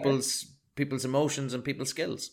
Yeah, so a couple of things also that like jumped out to me related to all of this. So first of all, right, again, the fact that's like in general, right, she has emotional intelligence, right? That's not something that gets like taken away from her because she's like tough, that she can do both of those things, which is like rare in general for characters, and I think especially rare for women. And the other thing that I wanted to note is that there is at some point in there, right, there's this, I think we missed it before, that there's a scene where Edgin and Helga are in a bar, and the person, seeing like a, because of like compulsory heterosexuality, sees like a man and a woman sitting next to each other and is like, oh, like what would you wife. and what do you and your wife want? And, they're just immediately like, both like, no. And I also enjoyed, in general, right, I enjoyed that this is like never even slightly romantic, but also in particular, I enjoyed that she at some point was like, I just really don't like your lips. Like she says like they're too big for your face or something. And it's just like, I really always like, I kind of appreciate the like, especially like Chris Pine is like a very attractive man, and so I just really like her being just like, I just don't find you attractive at all. You're just not my type. I like small men, all of us, and I don't like your lips. We were in the cinema going, us thin-lipped short dudes, we have a chance. Gotta stick together.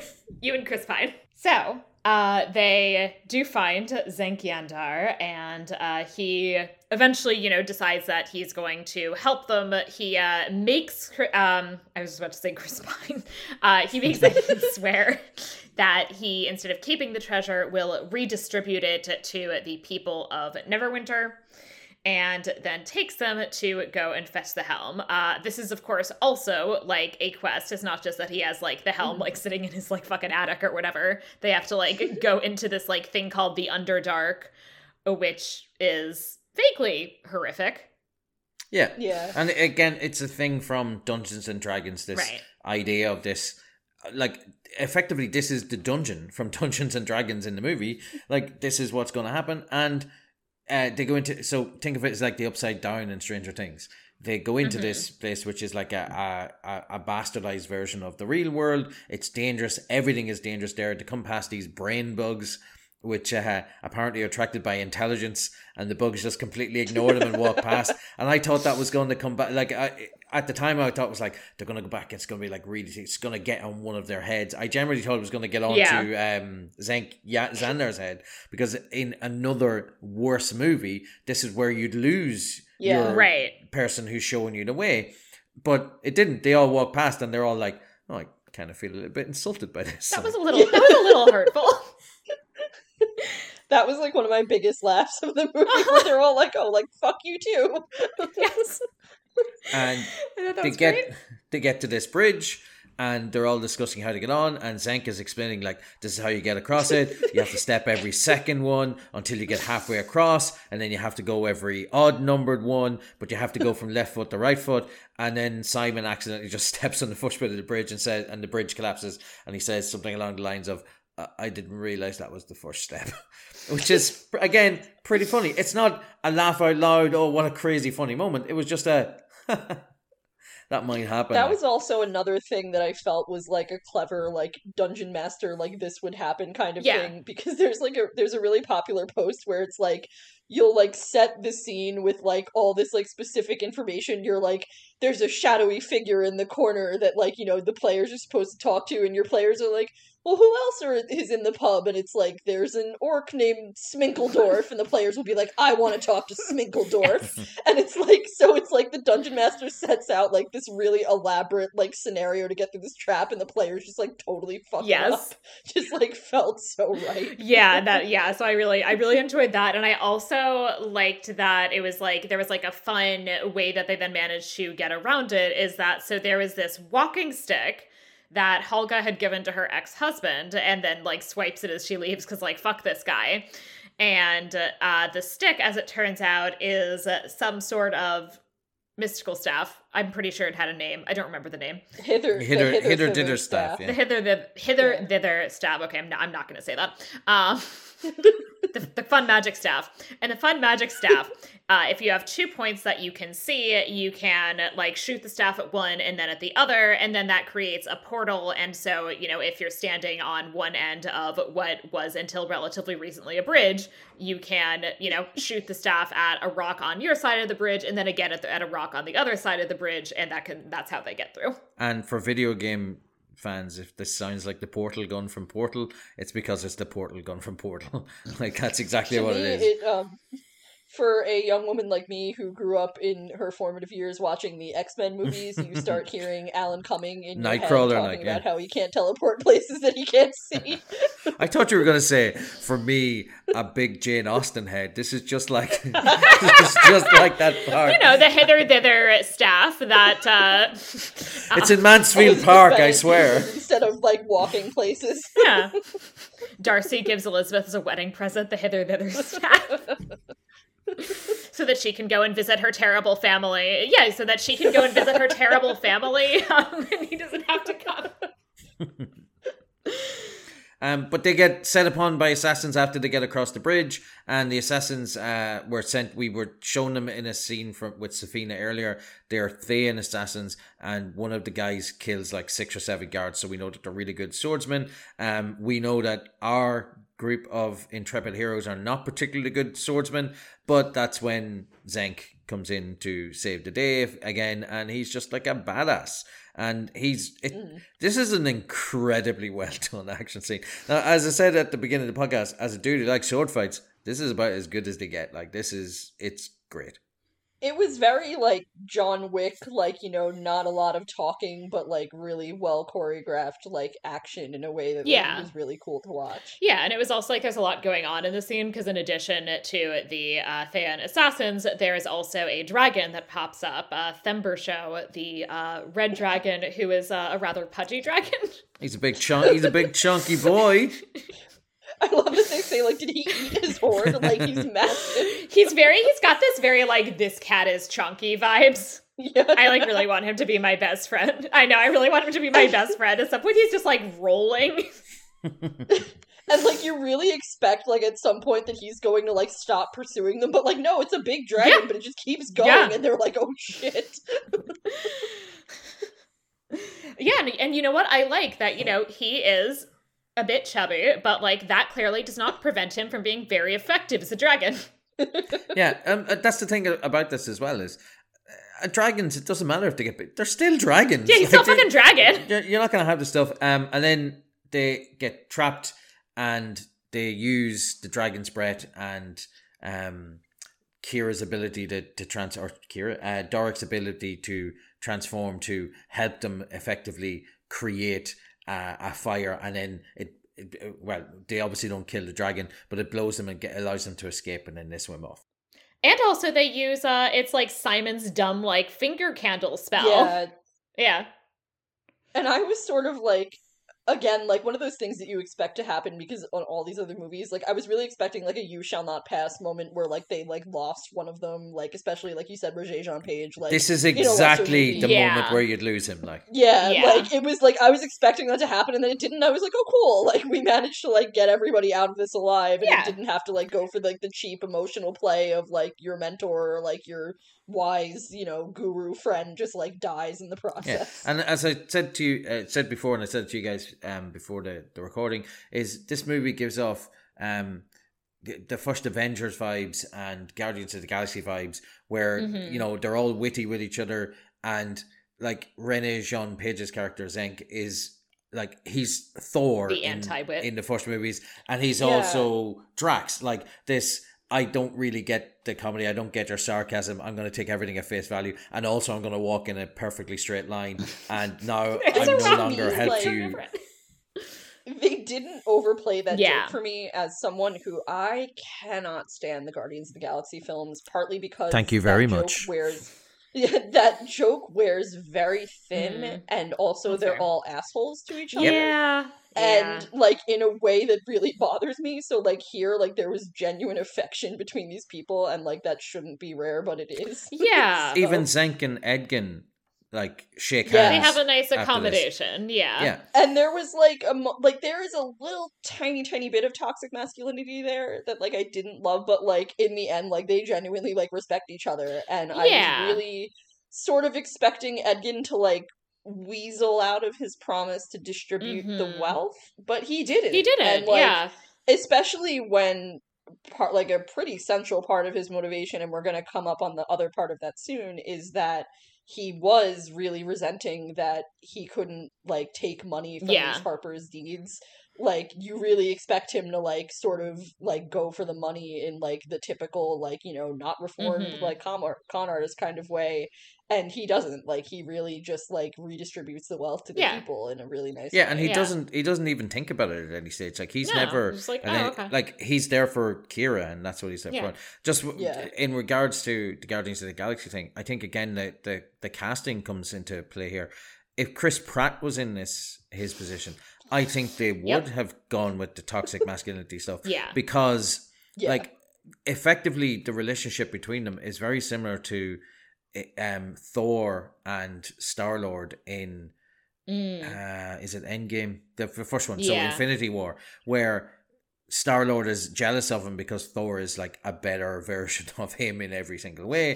Thor is literally a better Chris. The better credit. And and in that thing, Star-Lord never gets over it, and it even becomes a joke. If anything, it gets worse. It's like at the start of the last Thor: Love and Thunder, they can't wait to get rid of Thor from the ship, and like they're all laughing, and like Chris or Star-Lord is like really playing up on this, whereas Chris Pine is much more willing to share the spotlight, especially with somebody who is in terms of star power. Rene Jean Page, like he's like upcoming, like he's barely breaking into Hollywood at this point. Like I think this is probably one of his first major film roles. Honestly, it might be his first, and he gets the hero moment. Like he gets to do the big, sexy. Look at how badass this guy, as you said, the John Wick scene. Whereas Chris Pine never gets to do anything like that. Like the closest he gets is being clever, which is again he plays a bard. That's what he's there for. Paladins are there to go toe to toe with like dudes who are assassins and knights and stuff. Bards are there to inspire and come up with plans. The other reason I think it doesn't devolve too much into the kind of obvious toxic masculinity thing is also, I think, having to do with the writing, and that they establish a specific reason for Edgin to not want to lick Zenk. right? That they emphasize the fact like, oh, I don't like the Fae because they killed my wife. I don't, and obviously we've talked about that, but at least like, right, it's a clear like, I don't trust the Fae. I also like he's associated with the Harpers. He's like, well, I'm pretty grumpy about the Harpers because I kind of blame the Harpers for like having put me in this whole situation where ultimately like I didn't feel like I could support my family, and that's why I like everything got fucked up. And so like that I liked as well, that he doesn't just not like, it's not that he doesn't like Zenk because like Zenk is, better at fighting than he is or anything like that, right? Like, or like better, not that he's, they're both very good looking men. But like, so it's right. So it's not like something like that it's like, it's not like his like masculinity is, affected by like the way that like Zenk is badass or anything like that. It's like, I have a very specific reason, to potentially not trust this person because he's associated with these two groups of people that I have like a pretty good reason to not trust. So Simon is not succeeding in attuning with the helm, and he keeps getting these like visions of his grandfather. And his grandfather, I also looked this up, so his grandfather is like a big deal like sorcerer within D&D canon stuff, who traditionally in terms of how he's portrayed is just like a straight up Gandalf knockoff.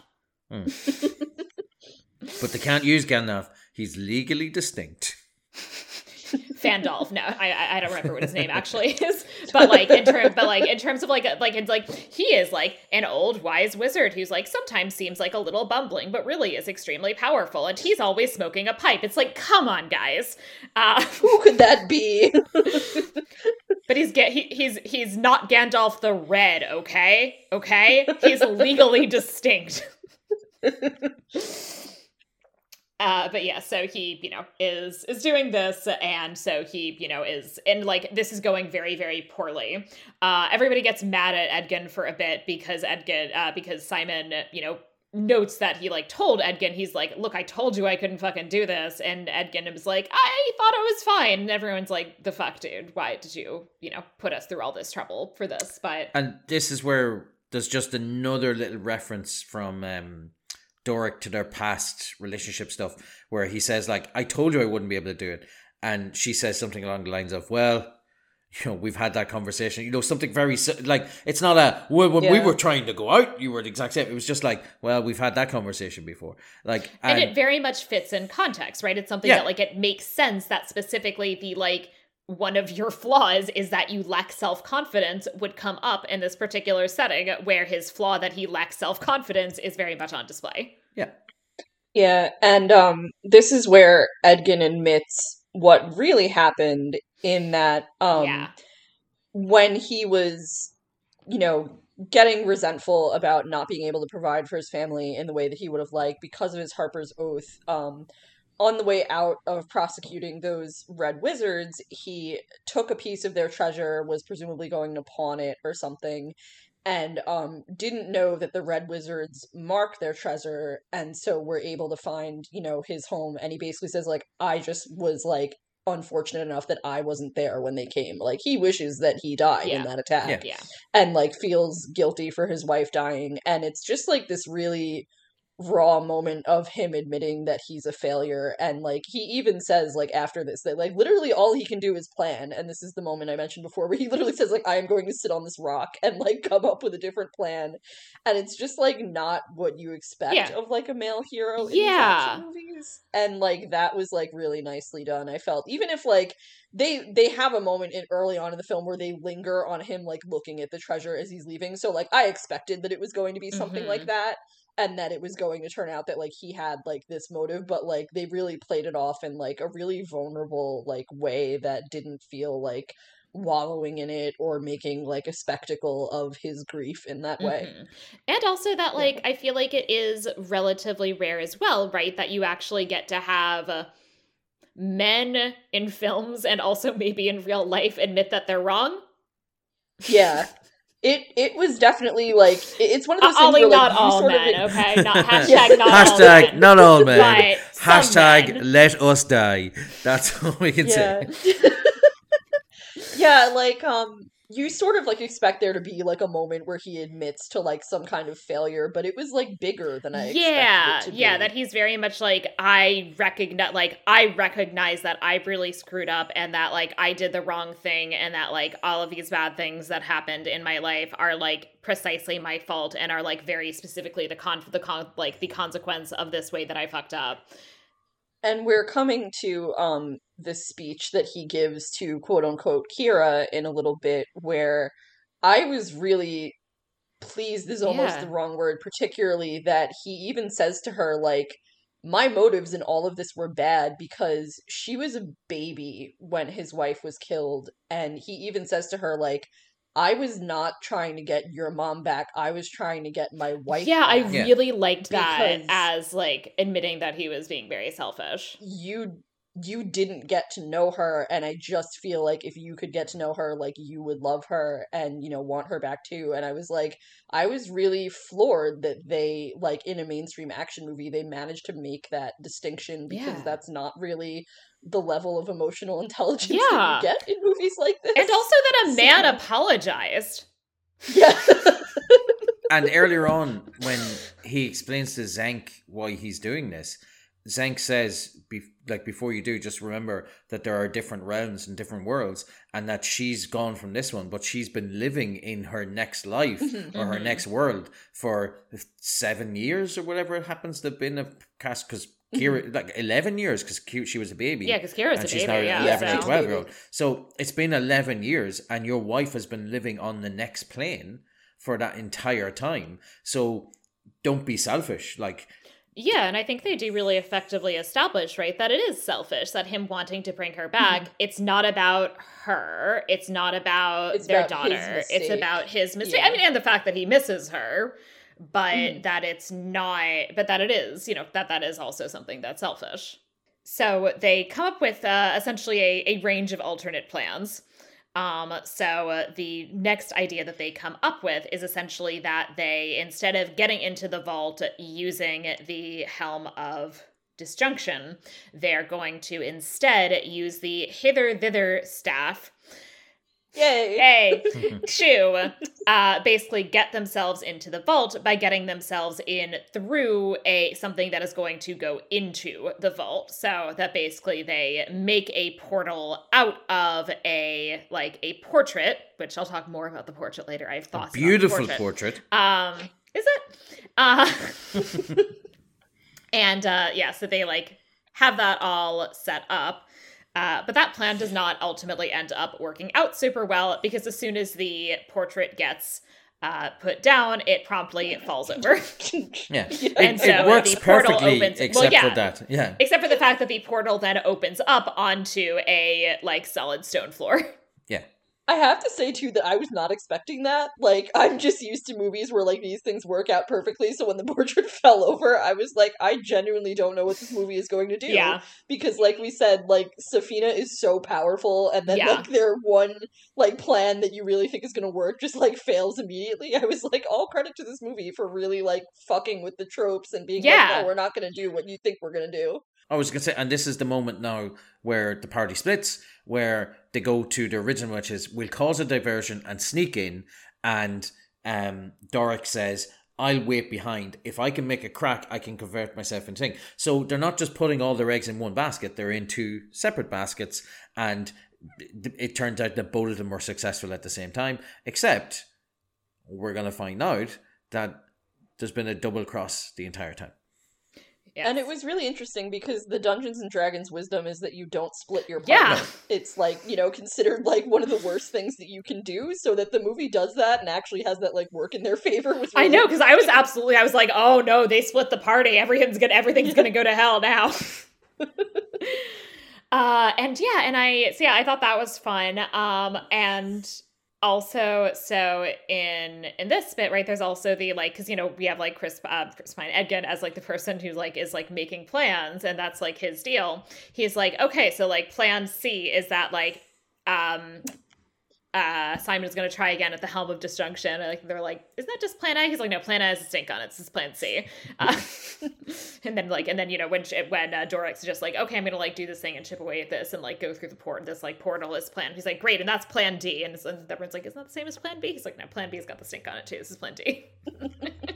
And it's good, and that's funny, but it's not banging you over the head with, oh, look at the witty dialogue we wrote, which is what happens with a lot of, Avengers style movies. And that I think it's still Guardians of the Galaxy. Yeah.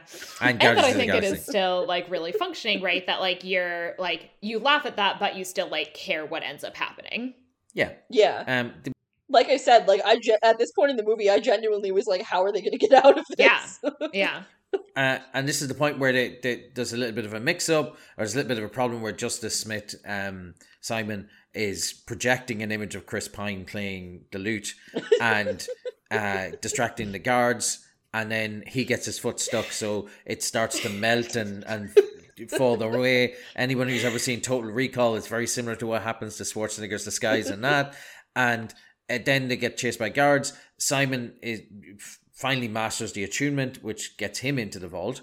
And Chris Pine goes to find Kira. And I thought this was going to be a moment where like, oh, he can't find her. He goes straight to her room and she's in her room. So he sits down and he explains, this is where we talked about it. He explains that he was in the wrong and that he was motivated by herself. One of the good things about it is that earlier, the first time that they met after a while, he starts trying to explain why he was doing stuff. And she says something along the lines of, why are you talking like this isn't your fault? This is like the reason that you were in prison was your fault. The reason that you were away from me for the last couple of years was your fault. You're trying to pass the blame. And he looks at her as he's about to tell the story of, I was gone because, and he says, actually, it was my fault. I fucked up. I'm the one who made the mistake. And as you said, it's very hard for a man to admit, in these movies. In real life, some of us are really nice, but in movies, it's very hard for the main character, who's a man, to admit that he did mistakes. I mean, I love Tom Cruise movies, but for all of the comedy they can wring out of Tom Cruise making mistakes and small things going wrong in a Mission Impossible movie, he's always right. Like, he's always right. In Top Gun, he might get thrown out of the bar for not being able to pay his tab, but he's always right in every single thing that happens. Like, right. And again, it's perfectly fine to enjoy those movies. I love Top Gun Maverick, but sometimes it's nice to see that vulnerability of somebody being actually able to say, "I made it." Yeah, I am a big person for like accountability in these movies, and especially like you brought up Alien before, and there's like a viral tweet where a man said that like his wife's review of Alien was like a movie where like every man involved should have listened to the woman, and like the entire plot would have been avoided. Right, and only the smart woman and her cat and the cat survive 5 stars. Yeah, but like Justice Smith gets into the vault and it's empty. Chris Pine comes in, Holly comes in, they're wandering around, there's nothing there. And at the same time, Doric manages to get into where the hoard is, and it's been put onto a ship. And she's like, oh, it was never in that vault at all. Forge has been playing a double cross on all of the richest people in Neverwinter. And then they realize that he's going to make an escape and he's going to take the real Kira with him. So, also just good to say, Kira that he'd confessed to was Safina. And then what I also liked about that is he doesn't repeat his speech when he does find a real Kira. Yeah, he just goes, well, I kind of said that to Safina. Literally, it's like, I gave most of the speech to her, and it's like he kind of has to like fumble for his words and come up with like an even better like version of what he was saying that like emphasizes the important parts. But I was like, that felt really like real life to me, like when you accidentally like say something to the person that you didn't want to say it to, and you're like, crap, what was that? I can't remember. And also like D&D, right, where if like that had actually happened and you like did this whole moment and then you're like, I'm not gonna do that again. So they all get captured and are put into these basically like gladiatorial games that Forge has, been setting up. This is so they have a bunch of different like groups of adventurers essentially who are like all like little D&D parties. One of them is actually the one from the 1980s D&D cartoon series is actually like one of the parties. Yeah, so, it's very good. And for anybody my age who watched it and grew up watching that on a Saturday morning, as soon as they're on screen, you're like, oh no, look, it's Eric, like it's Simon, like you just knew. I also wanted to shout out here, speaking of other podcasts, I listened to a really good one called Gayest Episode Ever, and which is about episodes of classic sitcoms, often from like the 70s and the 80s, that did episodes with like LGBTQ themes, and they did a sub-series called The Cartoons That Made Us Gay, where they look back at the cartoons from their childhood that had like really unintentionally like subtext filled episodes, and they did a really great one that they put on their public feed about the Dungeons and Dragons cartoon. I should probably give you the link so you can like put it in the show notes, but where they do this like trope of what you would normally be like your male adventurer like meeting a woman that he can keep like pace with like with his wits, but like it's actually like another male character. Mm-hmm.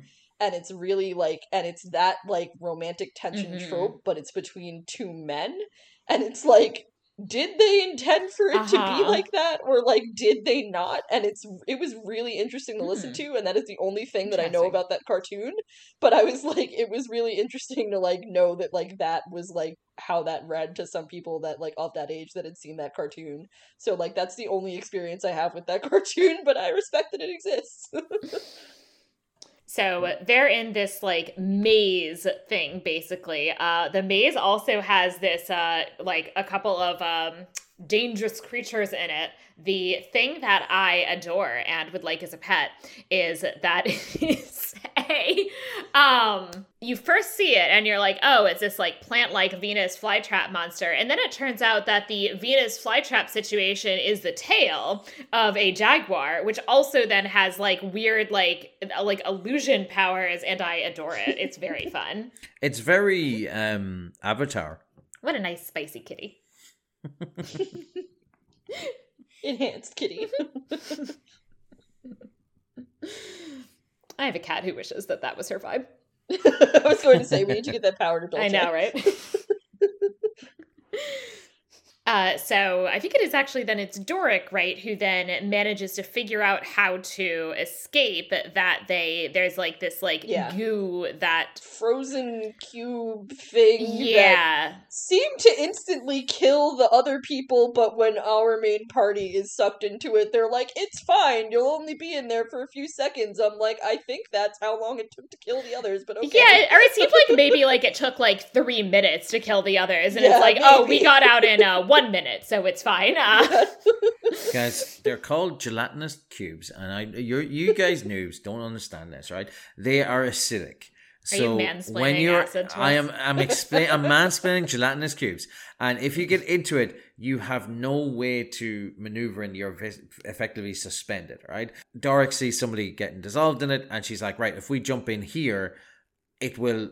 So the levels in the maze are getting dropped down below the surface. So she's like, that should drop down in a minute. So if we jump in just at that point, we'll be able to drop down a level. And she has to do it just at that point because they can't be in it for too long. And just as they jump in, she sticks her finger out of the cube, giving her an access point or an exit point. And then she transforms into a snake. So she's able to snake her way out of the gelatinous cube because she has space, because she can't move in a cube, and then she pulls all of them out. It's a really, really, really well done scene. I think it's fantastic. So this manages to allow them to escape and get to the boat, which is the boat that Forge has loaded up to be able to take off. And so they're like on the boat. Forge shows up with Kira. You know, they're trying to explain things to Kira. And, and at this point, Forge, shows Kira, at least, his true colors, that he ends up actually, like, putting a knife to her throat and threatening her. Holga manages to save the day by launching a potato at his face. I'm really glad the potatoes came back. And again, another moment that I was really glad they gave to the woman, where, like, and like we said, like, it's literally her, like, being fierce to rescue Kira, and she says like nobody touches my bug, and like is rescuing like her surrogate daughter, but like it's also like her being a badass and not being like weak because she's rescuing like her daughter. Like it felt really like good and well earned. Yeah, and I like that this is I think the only moment really where Kira is like a woman in peril, at least in a like Yeah. obvious, unsubtle way that, you know, you might have expected there to be a lot more of that than there actually was. So they manage to escape, but as they're escaping, they realize that what was going on the whole time, and the reason that Forge wanted to get the fuck out of town, is that Sophina was planning on doing the same thing that the Red Wizards did in Thay. That basically the whole point of organizing these games was that it would get basically the whole town into this stadium in order to then be able to basically have like everybody gathered so you could turn them into your creepy undead army. Yeah. And the guys are on the boat. They've won. They've escaped. They're ready to go. And they look up and see the cloud, and they remember it from Zenk, and they're like, right, we're going to go back. We have to find some way to get the populace out of the stadium. So they use the hitter titter stick and distribute the wealth, because where are people going to go? They're going to go after the money, which is just falling from the sky. And specifically, I adore this. Like, I giggled every time I saw it. There is a hot air balloon, which is like has like 4 like sides essentially, and every side is just a giant replica of Hugh Grant's face. Mm-hmm.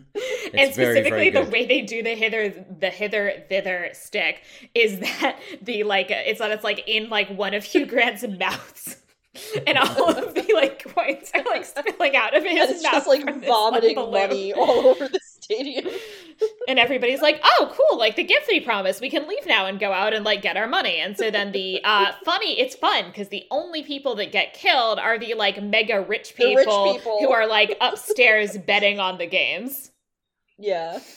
And also one of them at some point is like, you know, and like they all like, we've, you know, had like vague references to them before, and like they, you know, they seem to certainly just like be like a bunch of rich assholes. And at some point one of them is like, he kind of sees into like what Sophina is doing. He's like, I don't know what you're doing, but you have to stop it right now. Fuck yourself. So, you know, it's nice. You can, you know, get a good sense, right, of what it looks like when she then like starts killing people, but it's all affects the people that we don't care if they die. Yeah. So Sophina then goes to attack our group, and this is definitely like the scene where like it is unclear for a lot of the scene how on earth they could actually win.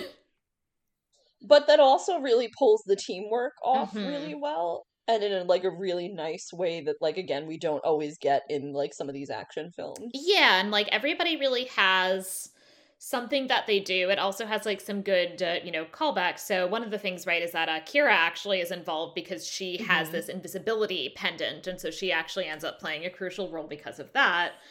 The other fun part that I liked is that, so she does one of these time stop spells, and the expectation that everybody has, and that in fact we have as the audience have, is that Simon doesn't know is not skilled enough to counteract this. But that, in fact, like he, because of his newfound self-confidence, does in fact stop it. They just pretend it has affected them. And then while they are artificially standing still, when we were in the games, they had this like magic suppressing bracelet that they put on Simon and Doric. And then Kira, while invisible, comes up behind Sophina and puts the magic suppressing bracelet on her. So... And it was a really nice, like, subversion of, like, keeping the child, like, out of the danger. Yeah. Because Edgin says to her at the beginning, you know, remember, like, when trouble starts, like, use your pendant. And you really think that it's just going to be her hiding until she clinches it at the end and puts on the bracelet. And I was like, fuck yes. I was like, it didn't do the thing. Yeah. You know? I thought that was cool that she actually plays a really pivotal role. I thought it was nice that actually that like Simon, you know, gets his like moment, right, where he, you know, has managed to do something. And also it was then fun to then just watch Doric turn into an owlbear and just like pummel the now magic Sophina to death. Yeah. It really, like, hinged on the younger characters more than, like, the older ones, which was nice because, like, we had seen plenty of the older characters, like, earlier in the film, so, like, it really became about, like, the younger characters really, like, saving the day, and Doric finally getting to beat the shit out of Sophina for, like, having slaughtered a lot of her people. And again, right, in terms of the subversion of things that you would expect that Chris Pine gets the big Yeah, hero like, this moment. is for my wife, or, Yeah. you know, like, something, yeah. And he really doesn't. Like, all he does, basically, No. like, most of what he does in the final battle is, like, acting. Yeah, Yeah. just monologuing. And again, that's what he says at the beginning, is I make plans, and this is clearly a well-thought-out plan. Yeah. I mean, one of my little bugbears in movies is the Ocean 11 effect of everything has to work perfectly, exactly the way it is, and we're not allowed to know.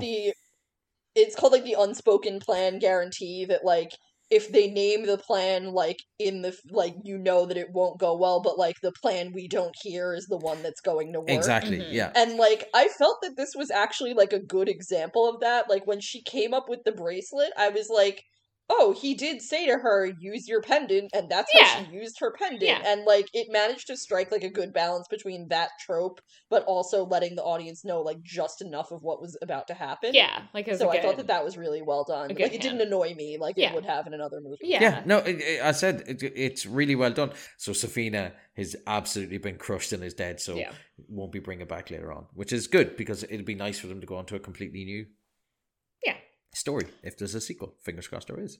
So the thing, however, that I didn't love with the end is that in the process of all of this, you know, there's a whole thing with, like, right, the Red Wizard's blades are, I mean, basically they're like the Nazgul's blades, I guess.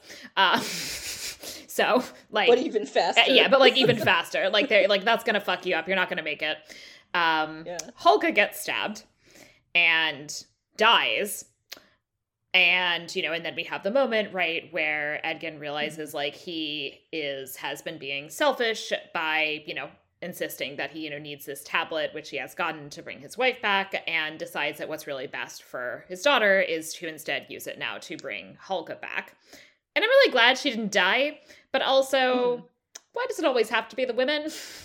Yeah, I had, like, mixed feelings about this, because, like, they do the standard, like, fake out of, like, seeing everybody being like, yeah, we did it, and then you look over and Holga is, like, on the ground dying, and is like, did we do it? Did we do it? And, like, my mom audibly was like, no! And it was, like, you know, that, like, moment. Yeah. And I mentioned that, like, I saw this on, like, an anniversary related to my having lost a parent, so, like, I really thought that they did this well. I was so touched that it was about him recognizing that she had been the true parent to his daughter, and that, you know, she was what their family really needed, as opposed to, like, him. Like, there's been this recurring theme of him seeing a dragonfly and remembering when his wife persuaded him to let the dragonfly go instead of killing it. And, like, of course, it's symbolic. The dragonfly is his wife, and he needs to, like, let go of that memory. But, like, they really show, like, this montage of him remembering, like, all these times that Holga was there for the family. I'm sitting there crying my eyes out. It was really sweet. Also, like, feeling manipulated by it in a way that I'm like, you didn't have to do this. I'm glad you're doing it this way if you're going to do it, and that it's not about, like, I have to let go of my dead wife so I can fuck my best friend that I realize that I really love. Like, it was about, like, it was really about their family, and I thought it was great, but I'm also like, we didn't have to do this trope again. Well, they didn't have to, but in the situation where they were at, is they were left in a, like, because they had made that as this is the goal, right, is to get this resurrection stone.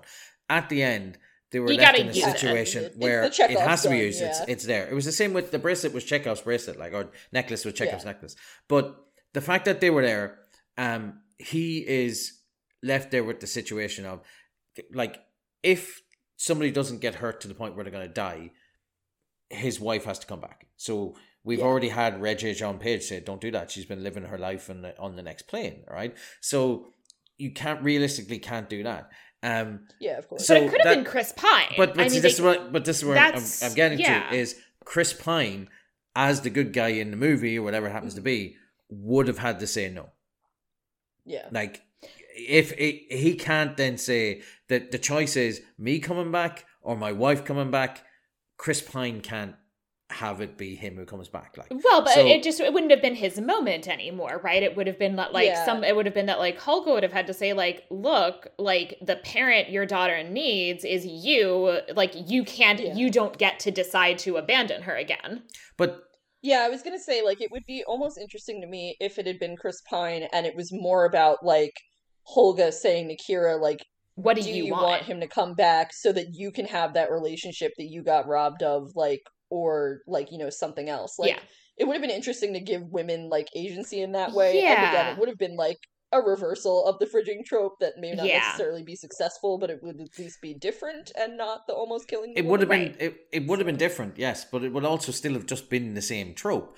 And in that case, then. But I do think that the gender of the trope matters, though. Like, and especially I think it like would have been interesting to have, again, it like the choice being like, as Tracy was saying, right, to like give the women some agency for this and have it be like up to them to like figure out what they actually want and like. But so again, the problem is, what does Chris Pine's entire arc in the movie then? Yeah. If Chris Pine dies at the end and somebody else makes a decision to bring him back, then his entire arc is, I'm bringing my wife back. I'm like, the reason I ended up being in prison for 2 years is I went to get this stone to bring my wife back. And then he realizes, actually, my daughter has never known my wife. My daughter has been raised by another person. This is the mother that my child has always known, and me wanting to bring my wife back is not for my daughter's sake. It's been for my sake all the time, and I'm going to make the sacrifice to say, I'm not bringing my wife back. I'm making the decision that my child, this is for you, Kira. This is the mother that you've always had. Whereas if you don't have that point, then if it's Chris Pine who dies, I totally get that it doesn't have to be Holga. It could have been Justice Smith. But, like, could you also argue that if he had been the one to die and they bring him back, it could have been more, now that he's had this life which he fucked up and is now getting a second lease on life, like, he resolves not to make that mistake again and to be more present for his daughter now that he's been given the chance, like, to come back. I mean, I think part of the problem is that, like, okay, and I think there is something to be said for the fact that, like, that in terms of like the move of the narrative arc, this is the one they needed to make, but it's the move they needed to make because of like the fridging that there was to start with, right? I mean, if they didn't have that aspect of it and like, like if they didn't have that aspect of it, I feel like then it could be more focused on like the like him abandoning his daughter again and again and again and again, making the choice to like abandon his daughter, and then it being like, you don't get to make the choice to abandon your daughter again. Yeah. Agreed. By dying. The mistake was making the fridging in the beginning. If Chris Pine, it just all comes back. Yeah, and that's the problem. The other big problem is, and I would like to think that the screenwriters had thought about this, or the directors had thought about this. If Chris Pine is the one who dies, they absolutely would have put in a scene of him and his wife in the afterlife, and then we would have had to watch 5 minutes of them having a chat.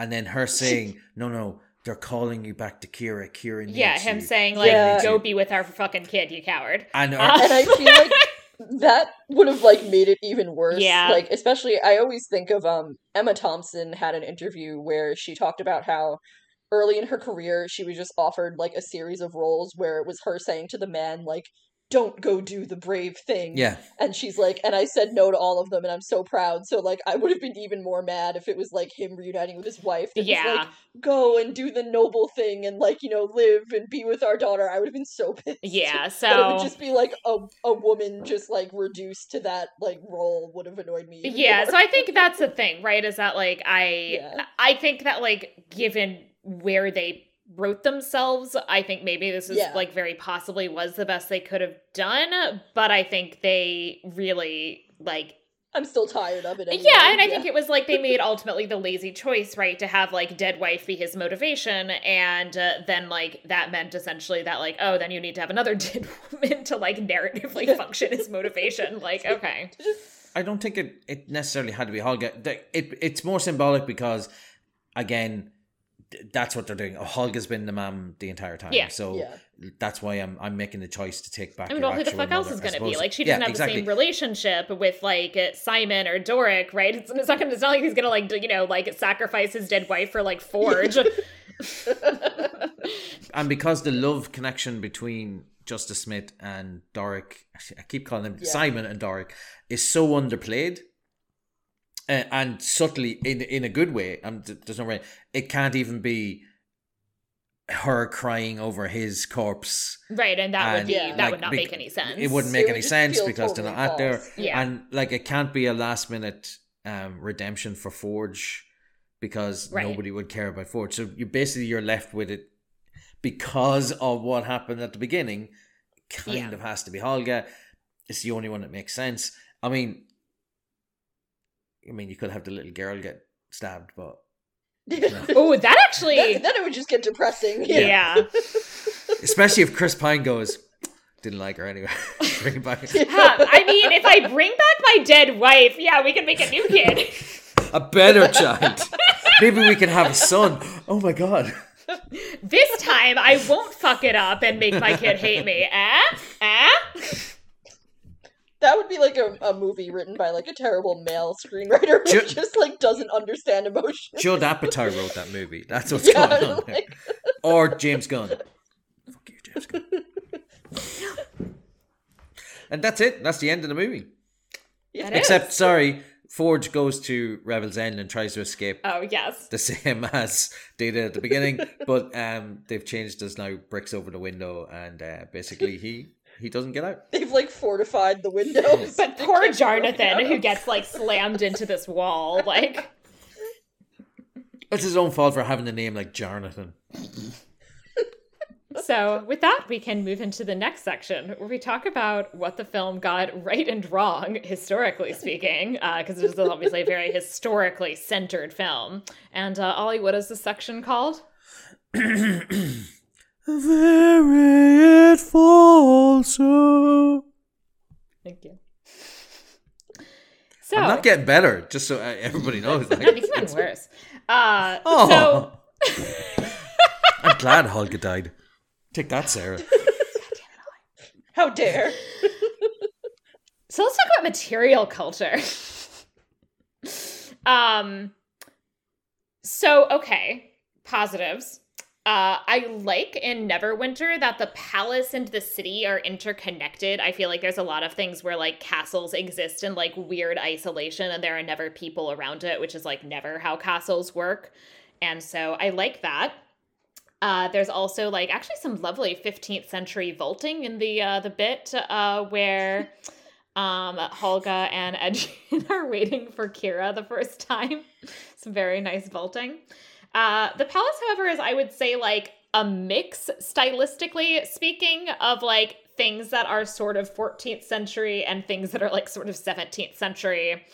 And like, yeah, so just overall like a mixed bag. Clothing also kind of a mix, like a lot of it's very like Ren Fair armor sort of stuff. Forge looks like Forge basically looks like he could be in a Jane Austen movie, actually. He does. It's just an homage to Sense and Sensibility. Yeah, exactly. Like I'm pretty sure like Hugh Grant is like, can I still fit into my outfit for when I was in Sense and Sensibility? And that's what he's wearing. So we're mixed on that. Kira's dress, I would say, looks like semi-plausibly like late medieval, early modern. So. I will, however, note the really ugly portrait that they used to sneak in. That shit is like 18th century. That is absolutely not medieval. Tracy, you sent us a link to yes, these particular paintings. We might put those into the show notes as well, but like it's bad. It became a really popular meme. I remember that those. You see like circling around because it was like a 17th or 18th century portrait artist who like made these really modern self-portraits where he's like almost posing for a camera. I know, and he's kind of like doing like he looks like he's doing like finger guns at the yeah, and like they're these really great like unexpected portraits, and I was looking at the portrait the whole time it was on screen like, is that what they're going for? Like, because that's what it felt like. But yeah, it was definitely not medieval. No, it was absolutely not. So I'll have to take off some credit for that. I'll also note that we have these games, which are very much like a kind of like gladiatorial style games in terms of what the inspiration is, as that is, I would say, of the precisely probably like two things that the movie Gladiator gets right is, in fact, that the gladiatorial games are a thing that is associated with the Roman Empire, which means that they are not, in fact, a standard medieval thing, that they had fallen out of favor at that point. on the other hand, is it really that different from like tournaments where absolutely people like did sometimes die in like jousting accidents, or in like the melee games, which are just like, fuck it, here's a mock battle now, but I think that is like somewhat different from the gladiatorial games where like kind of the goal was that somebody's probably gonna die. I have to say, on the Ren Fair note too, one like subtle thing that I really like that they snuck in is that at one point Edgin is eating a giant turkey leg. Yes, and yeah. It's just like, it's not called out at all, but I laughed my ass off because like that's such like a staple of Ren Fair. Yes, I was like, I'm glad good, that they like just he's put just in like biting a into silly it, like, little like no reason like that. So that's definitely something that I feel like was very deliberate. I feel like that's true of the clothing as well. Like like I would not have expected anything different in terms of the clothing, nor even would I have wanted it in this particular context. Like that's clearly what they should do.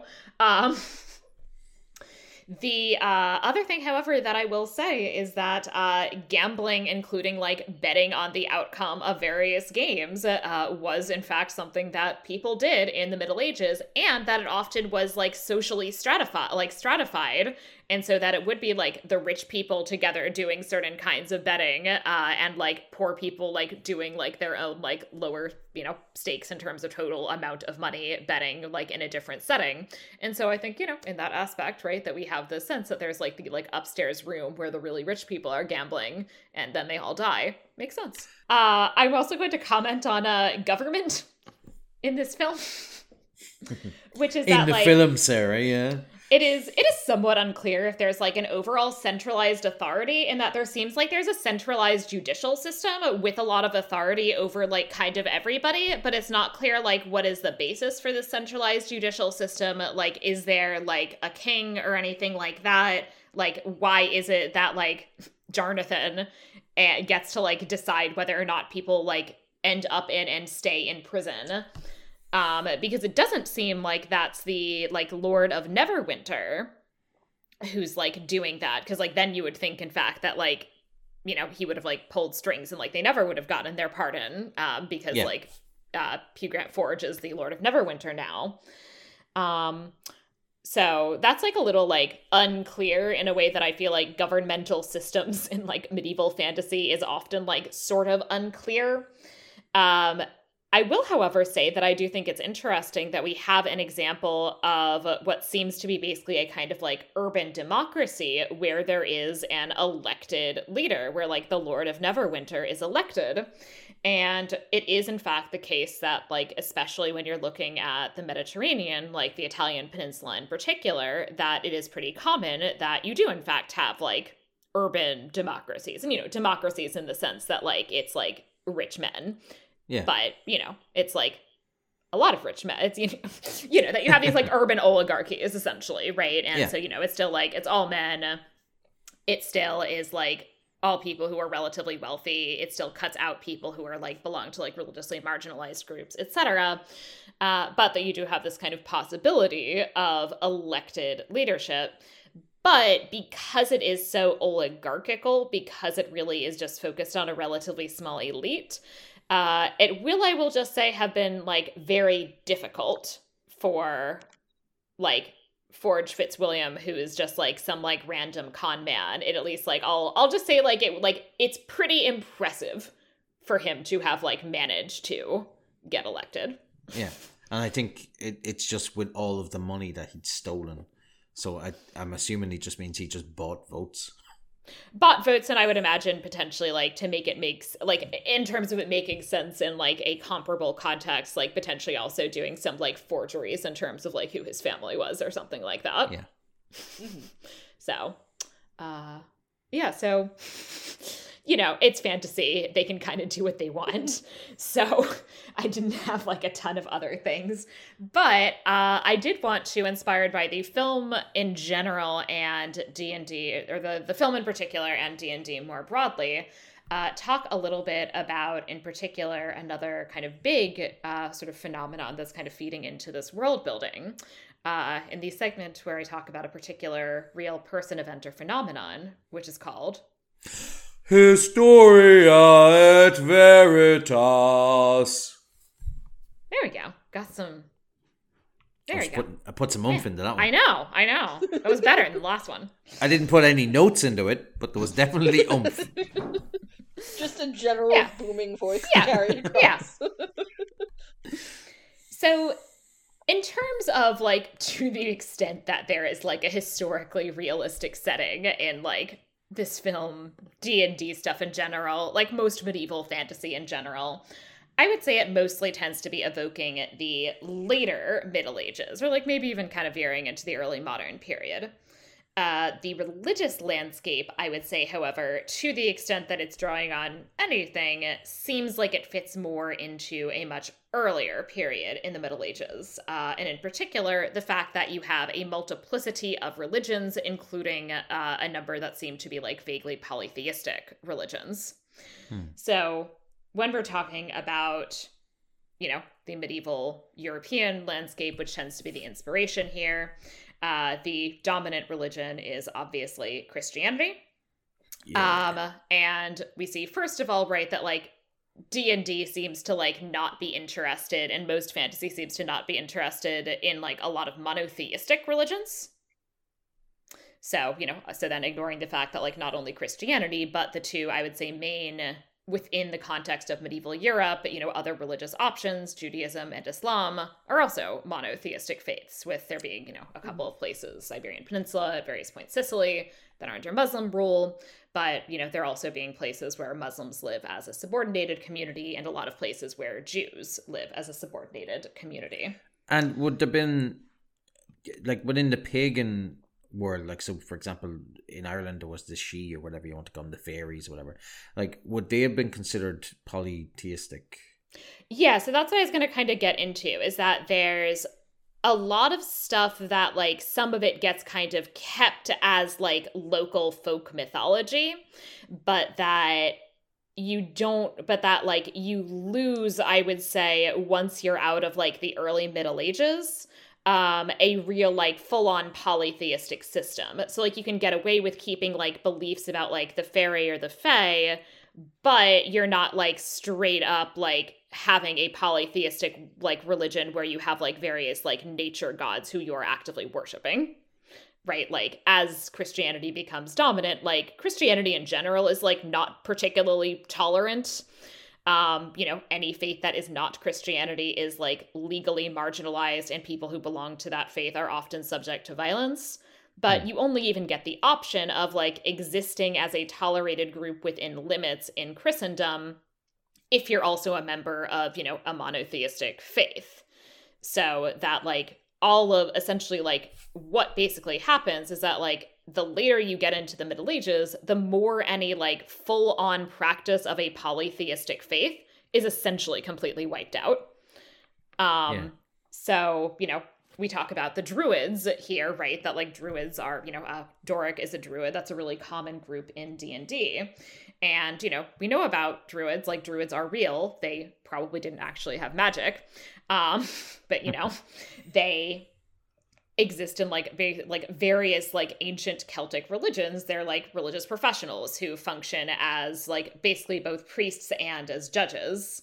They get talked about in detail. Like Julius Caesar apparently like wrote a lot about Druids. One of the things that you often will see that's kind of problematic in terms of even understanding much about these polytheistic religions is that most of what we have written about them tend to be Roman sources, which sort of look down on them for being like vaguely barbaric because they think anybody who's not Roman is vaguely barbaric.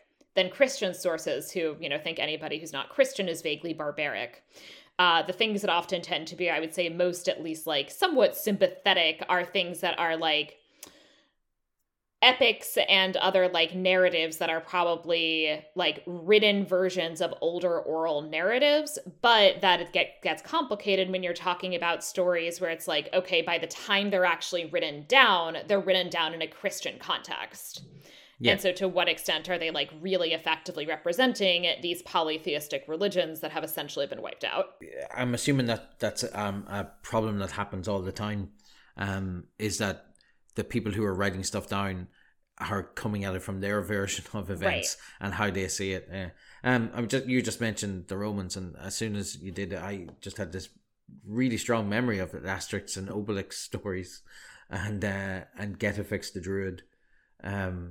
And basically the Romans couldn't understand why he was, or what his position or what his function was in the society. And then as we were growing up in Ireland, obviously a Celtic country and with Celtic heritage, whatever, we were always taught about druids, and druids were effectively, they were the priests before priests came along, before St. Patrick or before Christianity. But it goes way beyond that. Like like they were the storytellers, they were the history keepers and stuff. Yeah. So they would be passing down those stories that, as you said, didn't get any further, because when people started writing them down, they weren't interested in writing down what the druids had to say. Yeah, they were teachers, they were judges, like they were very like multifunctional figures. And and it's also, I'll note, in terms of like our kind of fundamental lack of understanding, like we're still debating if druids practiced human sacrifice, because like the Romans said they did, but like the Romans were probably being assholes. So and like archaeological evidence is inconclusive. So like there have been like some mass graves that have been found in like, I think, Wales. And they're like, well, maybe this is a mass grave because they did mass human sacrifices. And then somebody else is like, well, maybe it's a mass grave because they like buried all the honored warriors who died in a battle in one place. Like, and the answer is we have no idea. No, it probably does make more sense. And regardless, like we have no idea, because, pretty much all of the things that say that human sacrifice was practiced are sources where they like actively kind of want to make these religions look bad. So we certainly like shouldn't trust those, but like genuinely we kind of don't know. I will note that there is one last essentially kind of like bastion of polytheism as you move into the late Middle Ages, which is Lithuania. Sounds about right. Those crazy Balkans. Yeah, so Lithuania is not considered fully Christianized until 1387. Which is like pretty late. I mean, because when you're talking about like when you're talking 300, about like 400 years later than everywhere else. I mean, more. I mean, when you're talking at the places where like druids are running around, like like Ireland, Wales, like basically by like the 7th century, we have no reason to think that there are like active functioning druids anymore. Yeah. So like if they're like very, very much driven underground, and basically like these lands are Christianized. So yeah, so this is like quite a bit later. And so we've got like a Lithuanian polytheism. It's, there's like a lot of gods associated with like various nature forces. They got a thunder god, they've got like a sky god. Your kind of your standard, like, there are goddesses as well. A lot of there's like a lot of similarity between a lot of the like polytheistic pantheons that you see in Europe. And the other thing to note is that like we actually then have pretty like good sources in the sense of like what then happens in terms of like the efforts at like in terms of like Christianization, when like essentially the like king of Lithuania is like, yeah, we're Christian now. Is that like that means that we're going to actively destroy altars and sacred groves and other sacred sites, and also do things like, so there's like a few kinds of snakes that are considered to be like kind of like spirits or representatives of spirits, and are like seen as protecting the household, and so like people keep them as pets, and so they just like murdered a fuck ton of snakes. Yeah. For Christianity. Of course, yeah.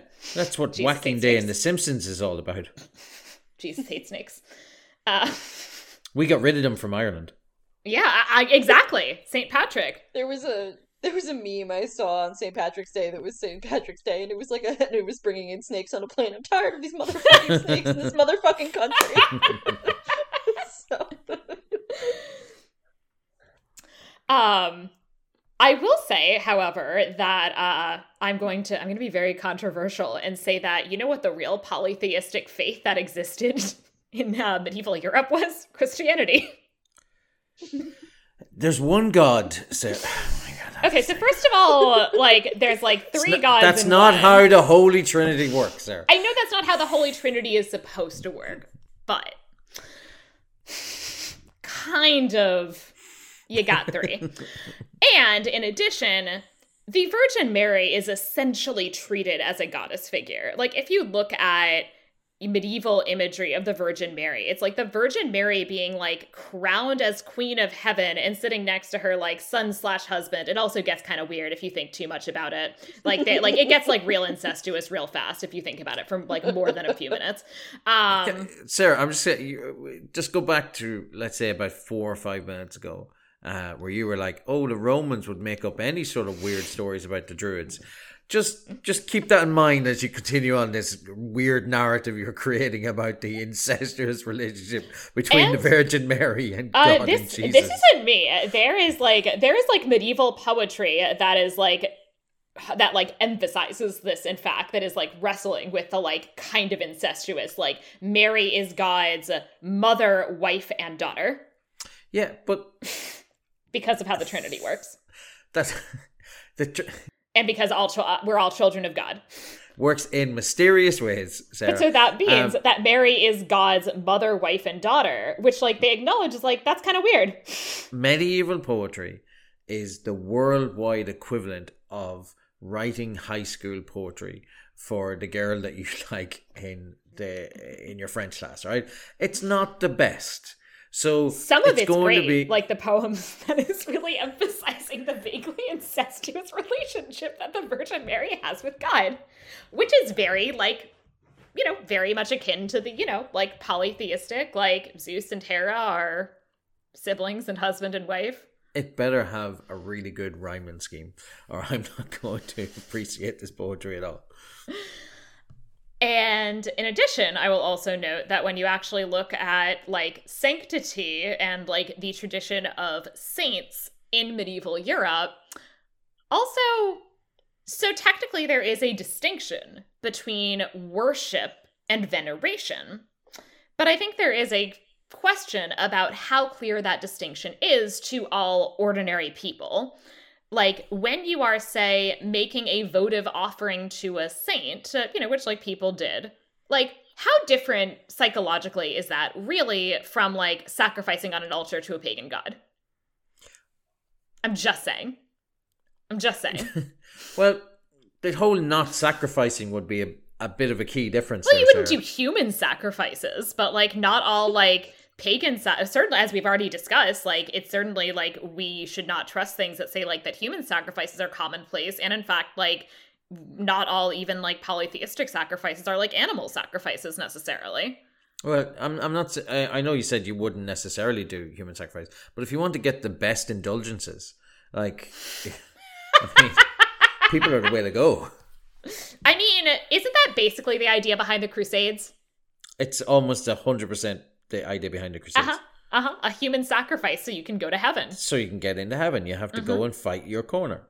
And also take back, you know, the good parts from certain nasty people who took it. You have to go murder Muslims in order to get into heaven. That is the ideology of the Crusades. That is the ideology of the Crusades. That, Sarah. That is not words that come out of my mouth.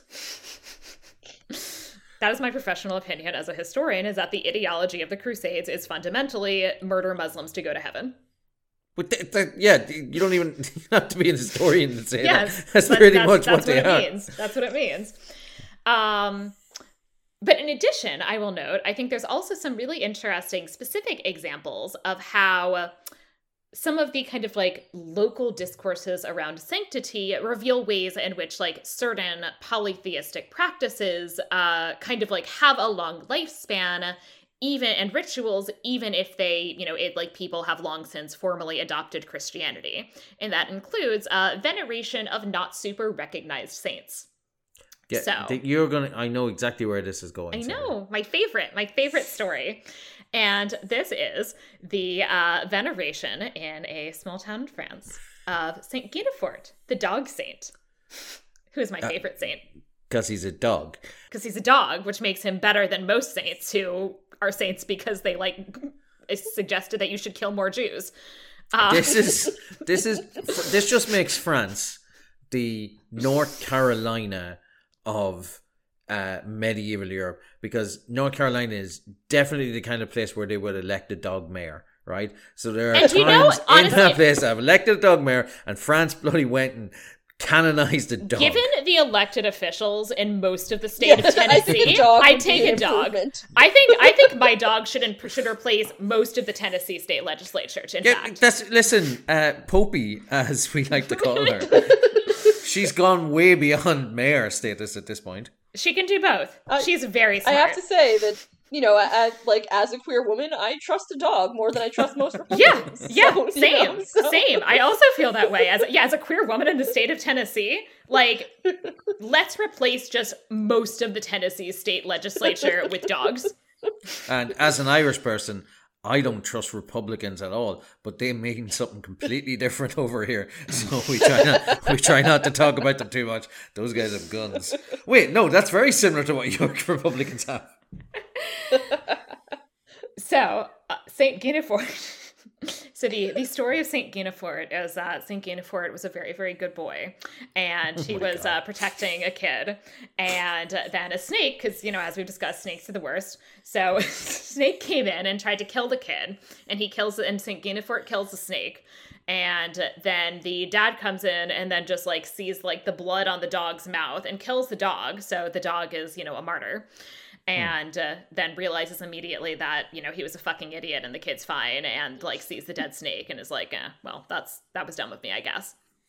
And so people hear about this, you know, story allegedly, right, and start venerating Guinefort as a saint, as is his due, because he was a very, very good dog. All dogs go to heaven, as we know, and some are saints. And but in addition, that there's like a lot of the person who reports this story, who's this like Dominican friar, Stephen of Bourbon, who just like showed up in this town. Everyone's like, yeah, St. Guinefort. And he's like, what the fuck? No, you cannot fucking do this. Dominicans, the worst. So they think they're warriors for God. And the joke actually is that they were, because it's so if you split, so Dominicanes, right, is how you would say it in Latin, and if you split it, that would actually translate to like Dominicanes would be the dogs or hounds of the Lord. So they're the only dogs who don't go to heaven. Well, I mean, they wouldn't wouldn't normally go to heaven, but if they were part of the Crusades, they probably get. But there are all of these like rituals of like people who have like children who are ill. They like bring the children like out to the woods and like ditch the kid in the woods and like pray to Saint Guinefort. And the next day, allegedly according to the ritual, either the next day the child is there and is now perfectly fine because it's been cured by Saint Guinefort, or it's dead now and probably gone because it was eaten by wolves. Because it had sin. Or just because like it wasn't going to happen. Even St. Guinefort has its limits. I wonder how many children actually died because of that. I mean, probably some, but they were also probably kids who were like very possibly going to die anyway. Yeah. It's not the dog's fault. Yeah. Well, I mean, like infant mortality was already very high. And people said that the Spartans were disgusting for doing it. So anyway, if I ever do like a D&D campaign, that's what I want to do. I want to have my character. I want to be like a paladin who is like, or who is like a devotee of Saint Guinefort.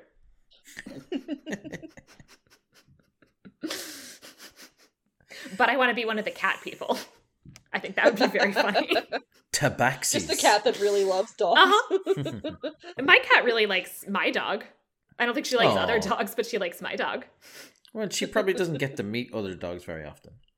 She has, and it's mostly gone poorly.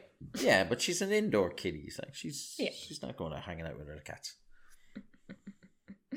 Sarah, should we move on to the next segment, which is Fabula Nostra? We should. So, this is a section where we come up with a film or piece of media inspired by this one, which we are coming up on as we've been recording for 3 hours. I'm so sorry. It's probably my fault. Or Ollie's fault. Or all of our faults. Wait. Wait, I know it's probably Ollie's fault. There's a good chance it is my fault. Official designation, it's Ollie's fault. So,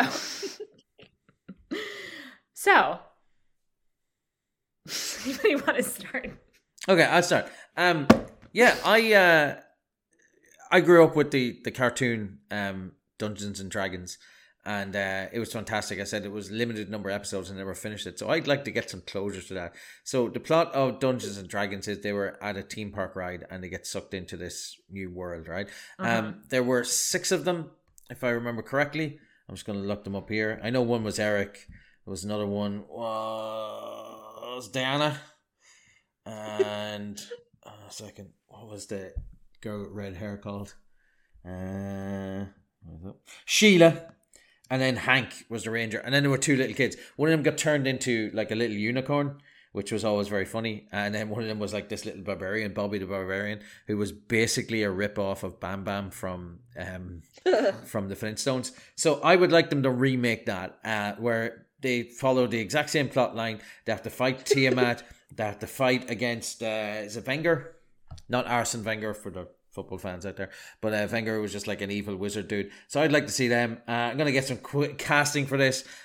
Sheila, red hair, she can be played by Karen Gillan. Give her something to do. Jenna Ortega can be Diana, because Jenna Ortega is just great. And she was an acrobat, and I think she did acrobatics when she was in school as well. Hank can be played by, name a handsome blonde actor in his 20s. Austin Butler. Let's say it's Austin Butler. He played Elvis. And then Eric the Cavalier, who I hated as a kid, because he's basically just sanctimonious little twat. He's one of the Pevensies, basically, from The Lion, the Witch and the Wardrobe. He's just so annoying. So I'm going to have him be played by Jack Quaid. And basically they get sucked in. Whoever plays the barbarian and the unicorn, who are much younger, they can, I don't really care. Let's just say Donald Glover can be the unicorn. There we go. He's a great. He's brilliant. I love his voice acting, so it'd be brilliant for him. But basically, they get sucked in, and they have to try and find a way to escape. And I can finally get closure on watching that cartoon all those years ago. There you go, Tracy. What about you? My friend Haley had the really excellent idea to make more movies with this same cast, but have everyone play a different class every time. Oh, that would be very fun. And I think that would be really interesting, because I feel like going on with these characters would risk them running out of ideas and kind of ruining like what was special about this one for me. So like the more I thought about it, I'm like, no, they had the right idea. Like, just use this same cast, but like let them do something different each time, and I think that would be really cool. I think that would be super fun. Yeah, I really like that. I think so. I was like very intrigued by the Red Wizards and would love to get more backstory on them. So I would like a film that is like focused on that context. And my one piece of casting is that I am going to cast as Sofina's dad. I'm going to cast Anthony Head. Nice. And would you call it Dungeons and Dragons, or would you call it like Red Rising or something like that? Dungeons and Dragons : Red Rising. Nice. I like it.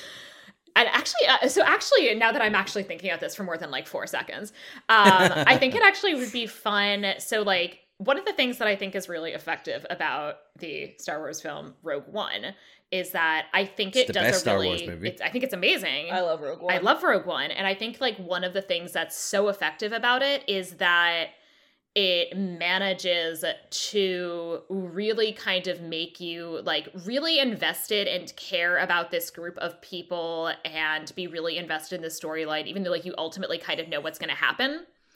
Yeah. And so actually that would be fun, is if there's like a D&D party, kind of party essentially, who is like going and trying to stop the like Red Wizards from like doing the whole like thing that they do in Thay, and because it's a prequel, you know that they are going to fail and that like very possibly all of them are gonna die. But if it's really good, maybe you'll still like actually really care about them, and that'll be awesome. That sounds really good. I'd like that. Yeah. So I think that's what I would like to do, is like the sort of vaguely Rogue One inspired prequel. So yeah, it's like Dungeons and Dragons : like Red Rising or something like that. Yeah, and be like, and we'll just have like that like main guy like Zach Stam, or I don't remember his name. That's going to be Anthony Head, because I think that would be funny. I think that would be funny. So with that, we can do the section where you rate the film, which is called the Estimatio. So I'll go first this time. We can switch the order. I'm going to give this a 4 out of 5. I found this really charming. I'd like to see some sort of sequel. Overall, really enjoyed it. I think there are a lot of things also that this film did well in terms of gender, which I almost never say. Yeah, same. Taking some point, taking like probably, a little bit off, in terms of being a 4 out of 5 and not a 5 out of 5. I'm taking some, a bit off for the fridging, but like this movie does, however, in part thanks to a resurrection, but still does handily ultimately pass the Decker test with 2 named surviving female character, three surviving named female characters, all of whom like contribute to the plot. None of whom are primarily there as somebody's love interest. Like, that's actually pretty good. And so, yeah, basically I'm taking off a little bit for the fridging and a little bit because I think they should have used a medieval portrait as opposed to whatever that 18th century nonsense was. Tracy, what do you think? Yeah, I definitely think it's like a 4.5 for me. Like, I'm just like, the fridging really is the thing that like bugs me. Yeah. I'm like, he did not need the dead wife. Like, there could have been other ways to like go about this. But overall, just really fantastic. The gender, stuff like was really great. Really appreciating, for me in particular, Justice Smith and Michelle Rodriguez are queer performers of color.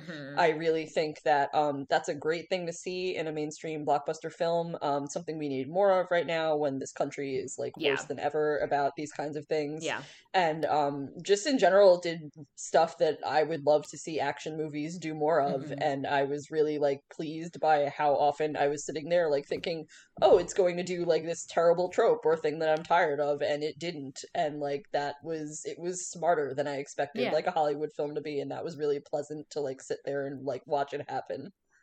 Yeah. Ollie? I think I've only done this twice. I love this. I'm giving this 5 out of 5. I thought it was great. Actually genuinely enjoyed every single second of it. I totally understand the issues with the fridging. It's a trope I hate, but if they're going to do it, I like the way they did it here, where it was his fault.